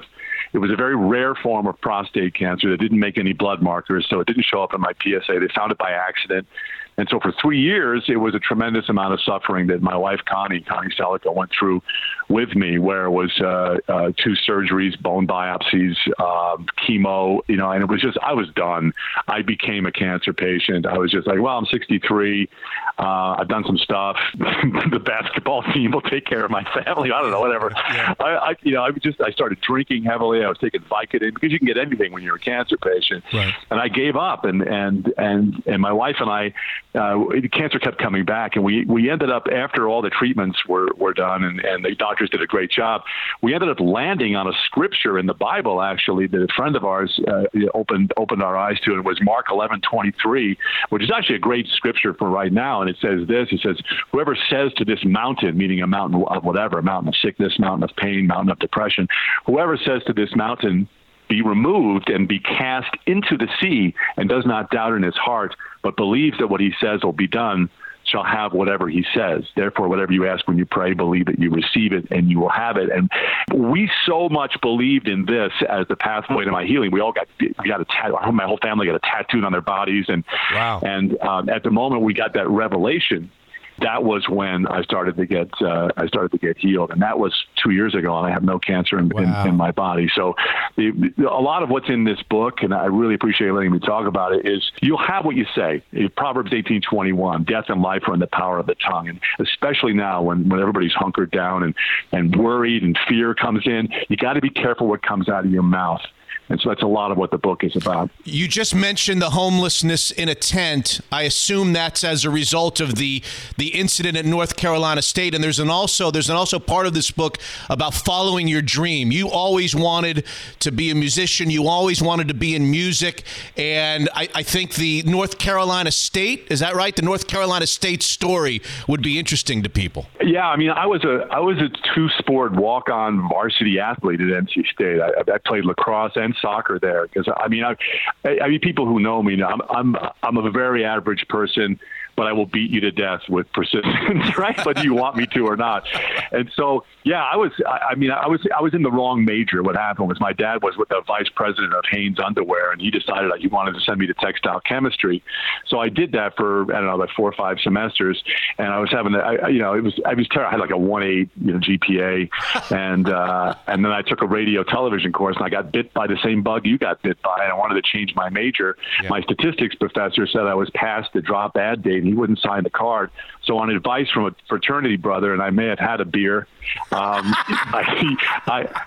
I did what he said he did all the time, and that was to sign my professor's name to the drop ad card. I did. I got caught. I got busted for forgery. I was kicked out of school. I was suspended indefinitely. I broke the honor code. A letter came to my dad. My dad was a World War II hero, honorable man. He said, "You're no longer welcome in my house. You have shamed our family. You've shamed the entire underwear division of Hanes." He said that, and I left, and I was homeless for 6 months, living in Raleigh, pumping gas and working construction. And 3 years later, I was anchoring the news as the youngest correspondent at CBS News in New York City. So I'll let the book tell the rest of the story, but I'm pretty good at shooting myself in the foot and then trying to recover. Now, I think people in our audience, I guess most audiences, would know you best as Mary Hart's partner on Entertainment Tonight. I don't know how many years you did that, but clearly from reading passages of the book and listening to you, that was never what you really wanted to do. What you really wanted to do was get on stage and be a musician and have an orchestra and do a show. How did you transition from the success that you were having on national television, syndicated national television, to this leader of orchestra and musician and all the stage shows after that? How'd that work out? Yeah, I mean, what happened was I was working at sports, and they had found a CBS sport. And by the way, I am not a sportscaster. I'm not Al Michaels. I'm not Brent Musburger, two of my favorite guys, but I'm a documentarian, right? So that's why they sent me on. Well, I mean, I did gymnastics, I did figure skating, and that's why I ended up as an announcer on the Olympics and for those events. And when I was doing all those, I was always writing music. I'm always writing themes for the NFL, even for tennis and golf and everything. You can imagine what a golf theme sounds like. Smooth jazz. And so when the guys at Entertainment Tonight had found, I was still doing the Tour de France, and when they had found an old tape of me anchoring the news in Nashville with Pat Sajak as the weatherman and Oprah as a reporter, they said, "Hey, we'd like for you to audition for Entertainment Tonight." I didn't even know what it was. And they said, "We're looking for a newsier approach to the show." And they knew my background. So they were like, "You only have to work 4 hours a day, and you can have use of our recording studios on the Paramount television lot." So I was like, okay. So that's why I took the job. I mean, E.T. was incredibly nice to me, but that's why I took the job. And then I thought, now I'm going to get a record deal. So I started sending out, 23 million people a night back in the day, 1986, were seeing E.T. Right. And so I thought, I'll just send I'll send it to Clive Davis, Arista Records, Columbia Records, A&M Records, and I got turned down from all of them because I'm pretty sure they just didn't want the guy who was reading the celebrity birthdays on the same label as Billy Joel. And so anyway, I was watching TV and I saw Yanni at the Acropolis, and then I saw the Three Tenors, in Italy somewhere. Yeah. And then I saw the Moody Blues at Red Rocks. I looked at that and I said, that's it.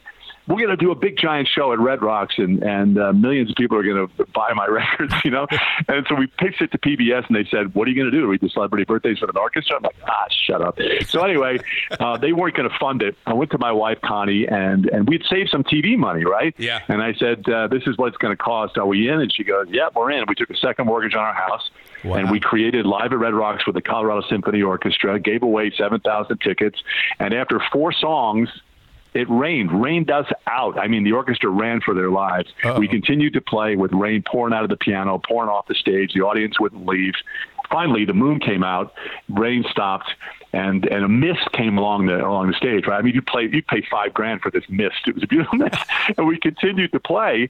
And PBS tested it, and it blew up. And we went from selling 50 records a month to 50,000. Wow! And so that's really how my music career began. And the rest, and as they say, the rest of the story is history. But it sounds to me like the aforementioned Yanni beat you out for the golf theme music, by the way. Oh, yeah. Yes, I knew that. Well, listen, Yanni's actually a friend, And by the way, that's not his accent. He only uses that accent when there's girls around. He really doesn't have an accent. The name of the book is John Tesh, Relentless, Unleashing a Life of Purpose, Grit, and Faith.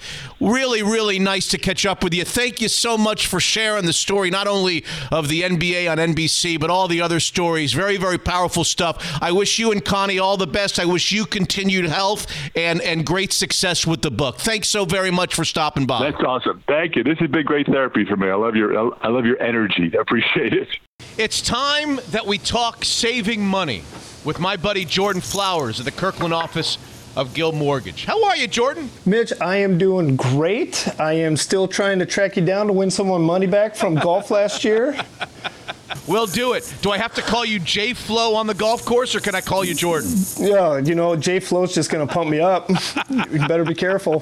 What are rates these days on 30-year fixed? Yeah, rates are we're quoting out in the high 2s, low 3s on 30-year fixed rates right now. So depending on if you're looking to do a cash out refinance or a straight rate and term refinance, you're still being able to capitalize on historically low interest rates. Good time to buy a house in the Pacific Northwest? Always a great time to buy. Certainly has its challenges for our buyers, but it's still a great time to buy, and we're helping a lot of people buy homes right now, even with as little as 0 to 3% down. We've got some tricks up our sleeve that help our buyers win in competitive situations, so always a great time to look at it. So if I'm considering a refinance, how do I know when the right time is to call you guys? If I look at my 30-year fix that I'm involved in right now, and I see, let's say, 3.7%, can I save money by calling you? Absolutely, 100%. You could be looking at saving money on a new 30-year, getting in the high 2s, low 3s, or shortening the payoff time frame that you have on it and, say, going to a 20-year fixed or something. So certainly mid to high 3s, you should be looking at refinancing and taking advantage of these low rates for as long as they're here. What's the time investment? How long do I have to talk to Jordan? How long do I have to talk to J-Flow to find out how much money I can save? You can talk to J-Flow for as little as 5 to 7 minutes, or as long as you'd like to chat. And how do I get a hold of Jordan Flowers in the Kirkland office at Gill Mortgage? Our direct office line is 425-250-3145, and the cell phone you can text or call is 425-890-2957. Mitch Unfiltered would not be very far without our sponsors, in particular Jordan Flowers and the Kirkland office of Gill Mortgage. She's back. Senior financial planner Katie Versio, Evergreen Golf Call. How are you, Katie? And how are all my friends doing over at Evergreen? I'm good. We're all good. Thanks for asking and for having me today, Mitch. How are you? Well, I'm good. I'm feeling okay because I've never gone 3 for 3 on one of your financial trivia contests, and I'm hoping that today is the day. Do we have a theme today, Katie? Yes. So the theme is of new legislation that's recently been passed in Washington. So hopefully you've been researching, studying that. Go ahead. What's question number 1? Number 1. Okay. So Washington recently passed the Long-Term Care Trust Act, which is a new payroll tax to help fund long-term care services. According to Morningstar, what current percentage of individuals turning 65 will end up needing some kind of long-term care in their life? Is it 30%, 45, 60, or 70%? Oh, I'm going out the window right away. I'll say 60%, Katie. Oof, unfortunately, the answer is 70%. So that means the majority of those that are turning 65 today will need, whether it's nursing home care, assisted living, home health care, some kind of services as they age. I'm protesting Morningstar. Go ahead. Question number 2, Katie. Okay, true or false? This one's a little bit easier. You only got 2 options here. So all workers, since this is a payroll tax, all workers in Washington state are required to pay this tax. True or false? I'll say true, Katie. Go ahead. Tell me it's false. Oh, no. Sorry. It's good news for the taxpayers, not good news for your record here. But there are some exceptions. If you're an independent contractor, if you are a 1099 worker, you don't have to pay this tax. If you don't want to, you can opt into it. Also, if you have a long-term care policy or you purchase one in 2021, you are able to opt out of this tax. When my parents see my report card, gonna be bad news in the Levy household. Go ahead. Question number 3. Let me see if I can save some face. Go ahead. All right. So another law that was recently passed but is currently being debated. There's some lawsuits against this one. It's regarding capital gains. How the law stands today is there will be a flat 7% tax that's assessed to capital gains exceeding what dollar amount? Is it $50,000, $100,000, $250,000, or $300,000? I'm throwing the 2 extremes out. I'm in the middle of 100 and 250. I'll go 100,000, Katie. Ooh, I'm sorry that you're 0 for 3 on this one. It's actually 250,000. Really? If you are selling stocks, any other types of property, and you have gains in a given year above 250,000, as the law stands today, there will be a flat 7% tax assessed to that. Have you ever heard of going easy on the host, Katie? You're supposed to go easy on the host. I love her anyway. She's back with us, senior financial planner Katie Versio of Evergreen Golf Call. More than just a financial advisor, Evergreen Golf Call is everything wealth. Unfiltered. Episode 148. He's back. He's Hotshot Scott. He's glowing. Yes, glowing. From his days in Hawaii. This is the other stuff. See, I need 10 more days now because now I got a good base. Now I want to go back for 10 more, and I will look. You look fine. I will look incredible. I have tanorexia, where I don't feel like I'm tanning. That's what I call it, tanorexia. It's not a real thing, but I always look at it like I think it's fading. I don't think I'm tanning anymore. Did you go swimming in the ocean? I told you I stalked a sea turtle for 15 minutes while they were having supper. Have you ever done like not snorkeling? What did we do when we went one year? Not scuba. You think snuba? Have you ever done snuba? I've heard of it. Snuba is where you go down, but you don't have a license to have a tank on your back. You go down like 30 feet or 40 or 50 feet, and your air is the tubes are floating above you in rafts. That's right. And you're on a line. It's so funny. I saw a picture of that. I did that twice, and it was incredible, right? One of the most amazing things I've ever done. I'm not a scuba diver. It's the only time you feel like you can fly. You're just floating above the ground. It's not, you're in the water, obviously, but I'm right above a sea turtle who's eating, and I'm floating around. It's just you're on the edge. Yeah, I'm barely under the water. But I'm 50 feet down. I saw a picture of that. I was like, how does somebody snorkel that low? And now it's snuba. You're telling me. Yes, you have a line that's connected and that's to how you get air. Yeah. Love it. And you're down there for about 30 to 40 minutes. Oh, so great. And you feel like you're in an absolute different world. Yeah, that's right. Like you're like a visitor in somebody else's world. I wanted to follow the turtle back to a secret cave and sleep with him wherever he or she sleeps. All right, a quick. Did you book the turtle on episode 149? A quick feel-good story by Zach Levine. You've heard of Zach Levine? Oh, I played golf with him last summer. Kids at a sneaker shop in California got the surprise of their lifetime when he walked in and hooked them up with some new Jordans. So four lucky kids were hanging out at Swish Studios in Irvine when he showed up to get some shoes for himself, and they just wrapped up a soccer tournament. They knew who he was right away, and that's when he went over to each kid and said, pick out a pair of shoes that you want. And so they picked out. Love Zach Levine. That's so great. Bothell High School. Yep. Correct? Right. Yep. UCLA for a minute. I think so, yeah. UCLA for a minute. Now he's got Team Levine, which your daughter plays on. That's exactly and right. He's representing who coming up? Oh, Team USA. The United States. The freaking Bothell kid. A Bothell High School kid is playing for the Olympics. That's amazing. Come on. I know. So how did that happen? Each kid got a pair of the Jordan 4 UNCs that just came out in April. So he spent about $3,000 on everything. So good for Zach Levine. Do you know the name Tamorian Terry?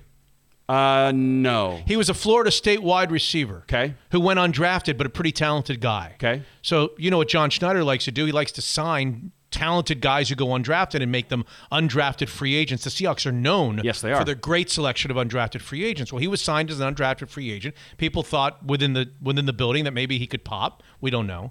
And then he was released. Okay. I'm like, wait a second. We haven't even started yet. Right. Why was he? A couple of days later, we found out he's one of 11 defendants in a grand jury indictment for the murder of a 21-year-old in a 2018 nightclub incident. Ugh. Probably the reason that they decided to go in a different direction. Most likely the reason that they're going to pass. Yes. It's a bummer. So that's the bummer NFL story. And then there's this story, and I know that people are maybe Trevor Lawrence out, but Trevor Lawrence signed his first NFL contract. Did you read this? I happened to see that, yeah. Do you see how much it is? Well, it's a slated thing. Yes, it is. Okay. It's $36.8 million with a $24.1 million signing bonus, right? So I guess that's the first 5 years. I think it's 36.8. I think their first contract is 5 years. It's a fifth-year option. But my question to you is, if Trevor Lawrence clicks, if Trevor Lawrence hits, if he's like one of the great quarterbacks in the league, how much money is he going to make in his football career? Think about it. I know. This is the first $36.8 million. Forget endorsements, which if he hits and the Jaguars are great and he's this fair-haired quarterback for the next 20 years, if he's Aaron Rodgers, forget endorsements. How much, guys are now signing, 40? The next Russell Wilson contract, he's going to want $40, $50 million a year. I think Mahomes is the leader right now, right? He's just right. Mahomes just signed that. How much, if this guy is great, is he going to make over the next 15 years in the NFL? I don't know how they're going to... $300 million, $400 million, $500 million, how much? How are they going to be able to afford any other players is what I want to know. Salary cap's going to have to keep going up. You and I are going to get calls from the Jaguars to see if we can play offensive line and running back because they're not going to be able to afford anyone else. Let me tell you something. If you're playing offensive line, he's not going to be happy in Jacksonville. No, I'm playing running back. You're playing offensive line. You got it wrong. Got it. Yeah, I'm curious to see as well. All right, one day... The Atlanta Hawks general manager, Travis Schlenk. You like Travis Schlenk, do you? I don't know who Travis Slank is, but I do know who the Atlanta Hawks coach is. Okay. And I also know who the Atlanta Hawks owner is. You might remember this is like the 6 degrees of Kevin Bacon. What is 8 degrees? 7 degrees? I think it's 6 degrees of Kevin Bacon, I think. I'll skip it because this might fall flat. Who, the owner? Yeah. Of the Hawks? The owner of the Hawks, who the owner of the Hawks is married to. Go on. No, let's go on. But you're going to leave it at that? I got to come up with her name. She's an actress. Okay. She's an old actress that you probably don't remember. I'm probably the only one who remembers. The general manager announced Monday afternoon that the team had an agreement in place with coach Nate McMillan to remove the interim label from his title and keep him with the franchise going forward. Do we know how much? We don't. I didn't see it. Woj is the one that came out with it. Woj bomb? Yeah. Yeah, so it says the deal's for 4 seasons. As we know, we led him to the Eastern Conference Finals after kind of a rough start. So good for Nate Mack. Love it. God. Pretty crazy, right? The job that he did, I mean, I don't know. And then you're talking to Wheels about the Blazers. Yes. They got rid of Terry Stotts. I mean, you had Nate McMillan right there. Oh, you did? As your coach. I mean, Jesus. Calm down, everybody. Forgot about that. Yeah. Forgot about that. Should we mention the errant fireworks that took the life of a Columbus NHL goaltender? I'm afraid to mispronounce the guy's name. He's 24-year-old Matisse Klivlenieks. Well, because I prepare for the show, I watched a YouTube clip of him. Oh, okay. It's Kivlenieks. Yes. Okay. 24 years old. Brutal. Dead at the age of 24. How? Not a drunk driver, not cancer, not a bank robbery that went wrong. He's dead at the age of 24 because of errant fireworks on July 4th. Not even fireworks that he was effing around with. Correct. He had no part of it. It's not Jason Pierre-Paul losing 3 fingers. That's right. Well, you kind of go, well, be careful. It's what, No, he had no part of it. Yeah. Brutal. Again. Yeah. Which brings me to the fireworks. Here comes the soapbox. Let me push it over to you. Go ahead. There it is. Get on it. I do it every year. Yep. I get it on the radio. I don't get that. I'm all for all those fireworks that you watch from a distance that go up in the air and that professionals do. The music and the whole thing. The music, and you see them on the mall on July 4th, and REO Speedwagon is singing. I can't fight this feeling anymore. It's an old story. Oh, yeah. Kevin Cronin will be next. I'm all for all of that. The dun, dun, dun, the patriotic music, sure. the colors in the air.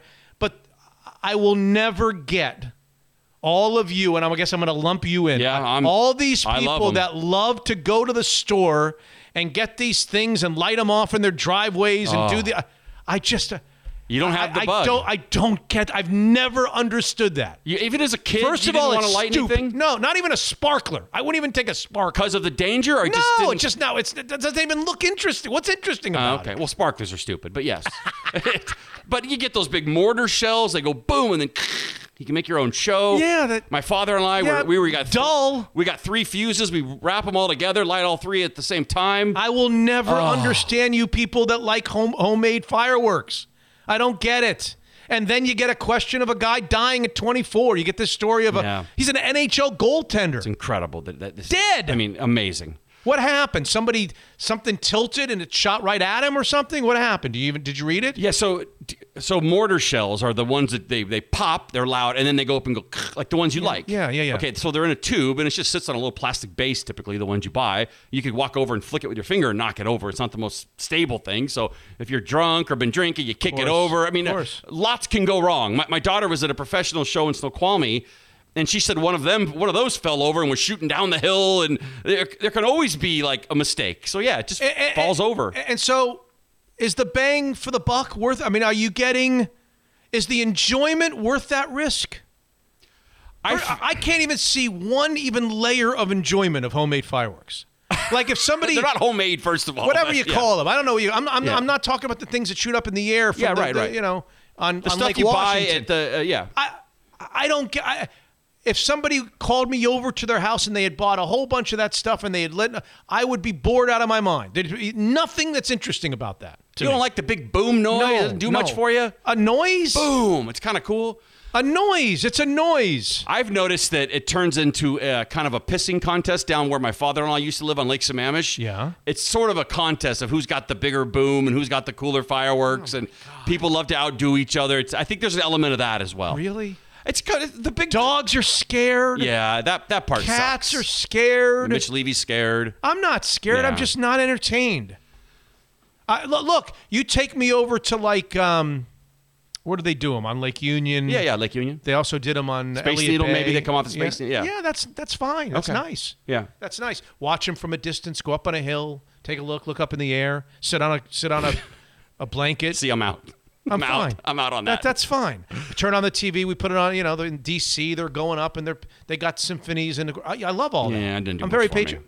But this nonsense. See, my dream is to go to Ocean Shores, and then there's a reservation that sells the good stuff, a few miles north. Good stuff. What's the good stuff? I went to a guy's trunk one time and bought a ping pong ball full of gunpowder. Yeah. He had a tennis ball and a soccer ball that you could purchase. Okay, and what happens? It's the loudest. This ping pong ball. It's a noise. You're buying this for a noise. Well, but you want to hear a big, loud noise. But there's a campfire. You're going to spend $50 more than a noise. to listen to a noise. So there's a campfire on the beach. Everyone's sitting around lighting stuff off, and it's kind of quiet. And I sneak away. I'm 30 feet down the beach, and I wanted to light it to scare the hell out of everyone. And you should have seen the ball of light that came out of it. It was awesome, and it was so loud. But I was nervous lighting it. I'll tell you, a ping pong ball full of gunpowder is no joke. I'm bored listening to it. We'll go to the ocean And then I someday read and about do an it. NHL goalie dying over this whole thing. I first read that he slipped and hit his head. Yes, that's what happened. But now they're saying it was from the chest compression. Oh. Yeah, because that was the first story that came out was... I thought he was running in one direction. Did I see that? And he slipped on a... I saw that he was getting out of a hot tub. Oh, that's correct. That's what I saw. Yeah, he was getting out of a hot tub. That's right, and hit the ground. Yeah, but now they're saying it was from the actual bang on it that hit him in the chest. Yeah, I know. It's your fault. It's awful. Pretty brutal. All right, my turn. I don't know how to follow a guy, 24-year-old. Well, I could go Bill Cosby if you want me to go next. Real quick, one day after the NCAA announced they'll allow athletes to make dough off their image and likeness, Master P's son, Hersey Miller, signed a multi-million-dollar deal. All right, he's going to be a incoming freshman at Tennessee State. He plays basketball. Signed a $2 million deal with an American technology company. So here we go. There's been a ton of them in the last week. Okay, well. From the midnight, when this clock struck midnight on whatever the day was. Yeah. Everybody started announcing deals. Yeah, he's one of them. Pretty, beautiful women who playing basketball at colleges have done marketing deals, TikTok stars, whatever. They're all. Everybody is trying to make a buck. Even Buddy Boeheim is selling his own T-shirts. Is he selling T-shirts? Selling T-shirts, and yet, my favorite part of the NIL experience so far is that somebody went out and found an old quote of Dabo Swinney, the Clemson head coach, who once said just a couple of years ago, the day that college football players are allowed to make money off their name and endorsements is the day that I quit being a college football coach. Well, Dabo, we're waiting. Clemson needs a new head coach. Is he still the head coach of He's still Clemson the head as we coach. speak? Yes, he sure is. Oh, he is. And he will be. And he will be. And he will be. Well, this is not political, but there were a lot of people that said if Trump wins, I'm going to Canada. Still waiting for those people to move. I think a lot of them are probably still here. Oh, gosh. All right. So do you see the Sha'Carri Richardson story, the woman who tested positive for marijuana? She's like a favorite to win the 100-meter race for the U.S. Well, now she's not in the 100-meter race, right? Yeah, she's out. She's out, yeah. Because of... I saw that. The whole world has been like, oh, come on. Really? You're not going to let her race in the Olympics because she tested positive for marijuana. And she had a lot of stuff going on in her home. Well, she said she had lost her birth mother That's right. just before, correct? Yep. Yes? Yeah, so she came out and said she indulged after learning her biological mom died, and she didn't make any excuses for it. Well, yeah, so now the ongoing question is, should she be, or I guess the question is, should marijuana be on the list of banned substances for athletes? Everyone can have their opinion, but that's the big debate. Is it a performance enhancer? Well, is there anybody in the world that thinks, and I'm asking this, I'm not asking this facetiously, I'm asking this. Is there anybody in the world that thinks that she has a better chance than the other runners winning a 100-meter race if she has done marijuana and they haven't? That's my question. Because if the answer to that is yes, then she should be banned. And if the answer to that is it has nothing to do with the race, then come on. It's legal in how many states now? Yeah. Well, the only athlete I think that would benefit from smoking marijuana would be Joey Chestnut.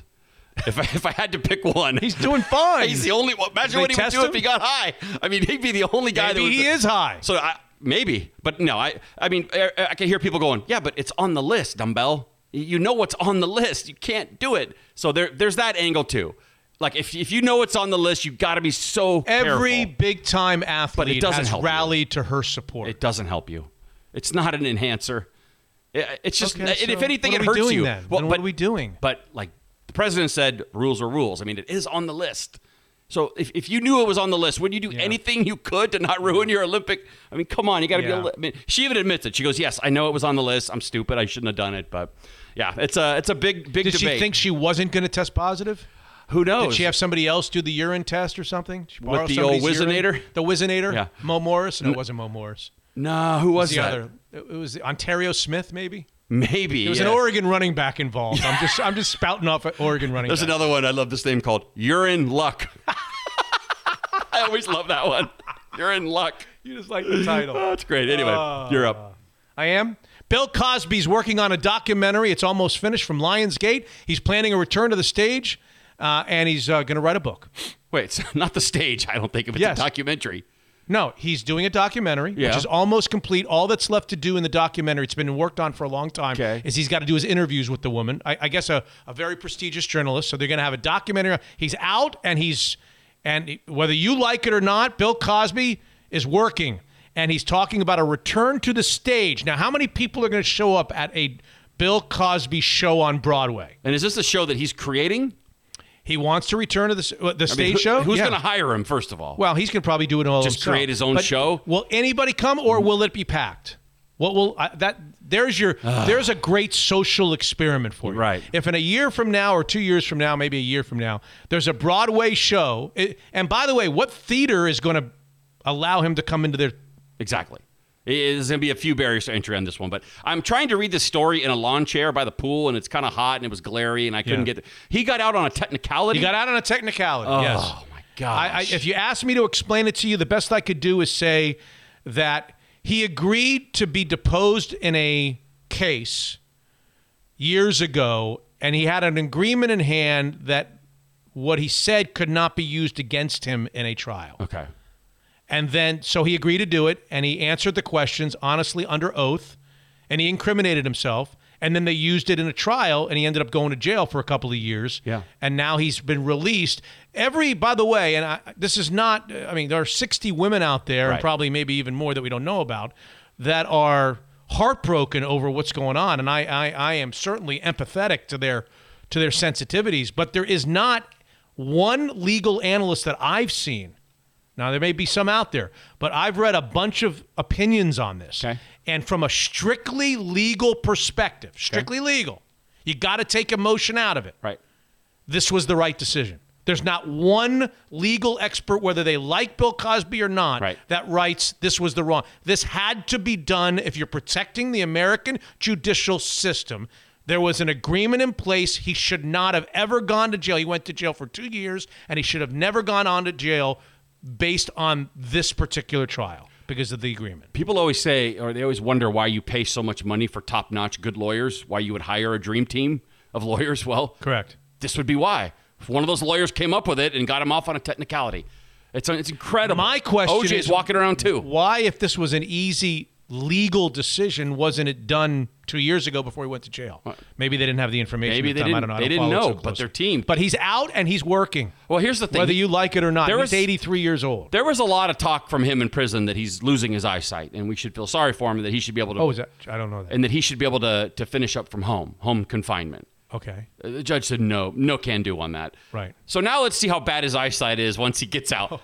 I'm curious to see if he's you're gonna go on a stage. Okay, there's an edge there. I don't know. If you can't see, you might want to be careful. I wonder if his eyesight will miraculously come back now. It's going to be like the scene from Trading Places of Eddie Murphy, and they pick him up, and he's like, "My legs! I've got my legs! I'm cured. I can walk." Yeah, exactly. We'll see. We'll see. All right, this is just a quick one. I thought was Guinness World Records announced a new record holder for the world's oldest living man.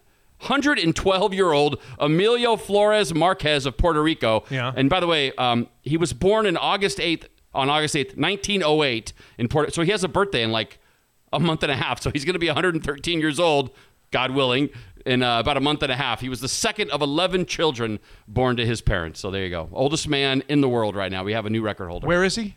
Puerto Rico. Wow. They always ask, like, what's the secret? They didn't ask this guy, and that's why I needed to be there doing the interviewing, because I come up with good questions like that. Do we want to get into the Rachel Nichols stuff or maybe save that? We'll save that for P. Okay. Save that for P. Quick RIP, unless you have another one? Well, I did my RIP to the goaltender of the Columbus team in the NHL. Yeah. One of the most famed and prolific directors of all time reportedly passed away. Richard Donner. You know that name? No. I do have an RIP, but no. Oh, you do? Yeah. Okay. Richard Donner. Really? That name? Nothing? Yeah, it's familiar. Okay. No word on why he exactly passed or what the circumstances were, but Donner got his first big directing break with the classic film The Omen. You probably haven't seen that. No, but I remember it. It's an old, Yeah, it was like a horror movie. Is that Linda Blair? That's The Exorcist. Okay. But it was during that time when there were a lot of, that catapulted him to stardom, led to his next major studio film. Then he did Superman. You've heard of that. Yeah. The original. Like with Christopher Reeve. Christopher Reeve. Right. And then he did The Goonies. He did all the Lethal Weapon movies. He did Scrooge, really? The Toy, Maverick, Wow. Lady Hawk, Assassins. He's big time. 91 years old. Okay. And he also shepherded, he was like an EP, and he helped films like The Lost Boys, Free Willy, X-Men all get made. So anyway, sad to hear that Richard Donner passed away at 91 years old. A complete Hollywood heavyweight. And Terry Donahue died, the former college football and NFL. Yes. He passed away in his 70s after a fight with cancer. I don't have the details in front of me. But you remember Terry Donahue, UCLA. Pac-10 guy. Maybe San Francisco 49ers for a cup of coffee? I think so. I don't know that. Broadcaster for ABC for a cup of coffee or more than a cup of coffee. Yeah. Kind of an overall really likable guy. Passed away in his 70s in the last couple of days. Yeah, no, I totally remember him from UCLA. Yeah. Good. All right, you ready for one more final one? Oh, you have? Really? Well, we don't have to. No, we need one more. After realizing that his dipping sauce was not included with his chicken McNugget order, an Iowa man called his local McDonald's and threatened to blow up the restaurant, according to investigators. Robert Gulwitzer, 42, was arrested Saturday evening and charged with making a false report about an explosive or incendiary device, which, by the way, is a felony. So everybody calm down if you get upset about your McNugget order, all right? It's a freaking felony.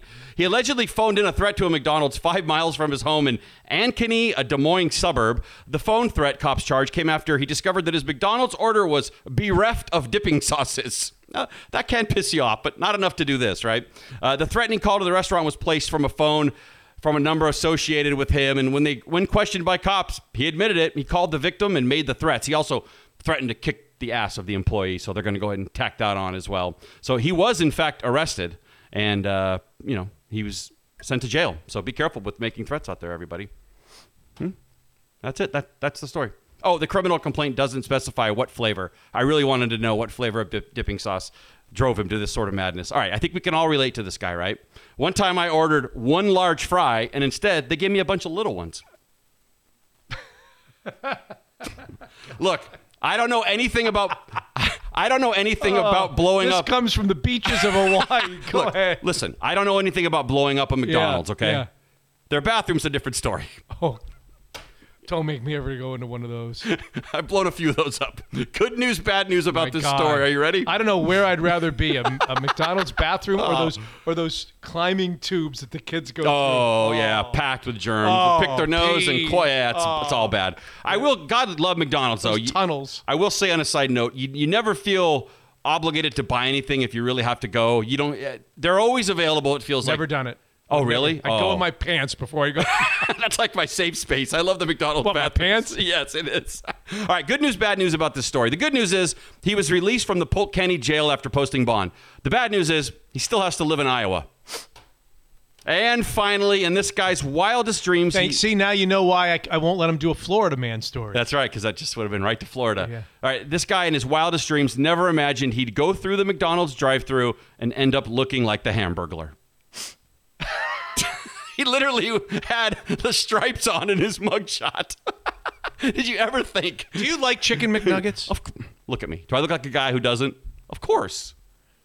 Do you get sauce? Yes, I do. There's only one to get. Don't give me that sweet and sour shit. No, I get the honey mustard. Well, you get the barbecue. Are you thinking of hot mustard? Yeah, hot mustard. I don't mean honey mustard. Yeah, hot mustard. That's the only one to get. Oh, that's the one you get? Oh, yeah. I would have thought you were a barbecue guy. No. Don't give me that sweet and sour. Hot mustard, yeah. The yellow. Oh, yeah. You know they discontinued it in 2015. No, I don't. The hot mustard. The hot mustard. But they brought it back because of people like me complaining. They got inundated with like, what the hell are you doing? When I worked McDonald's. Yes. In the summer of like 1982. 83. The McNuggets were a relatively new thing.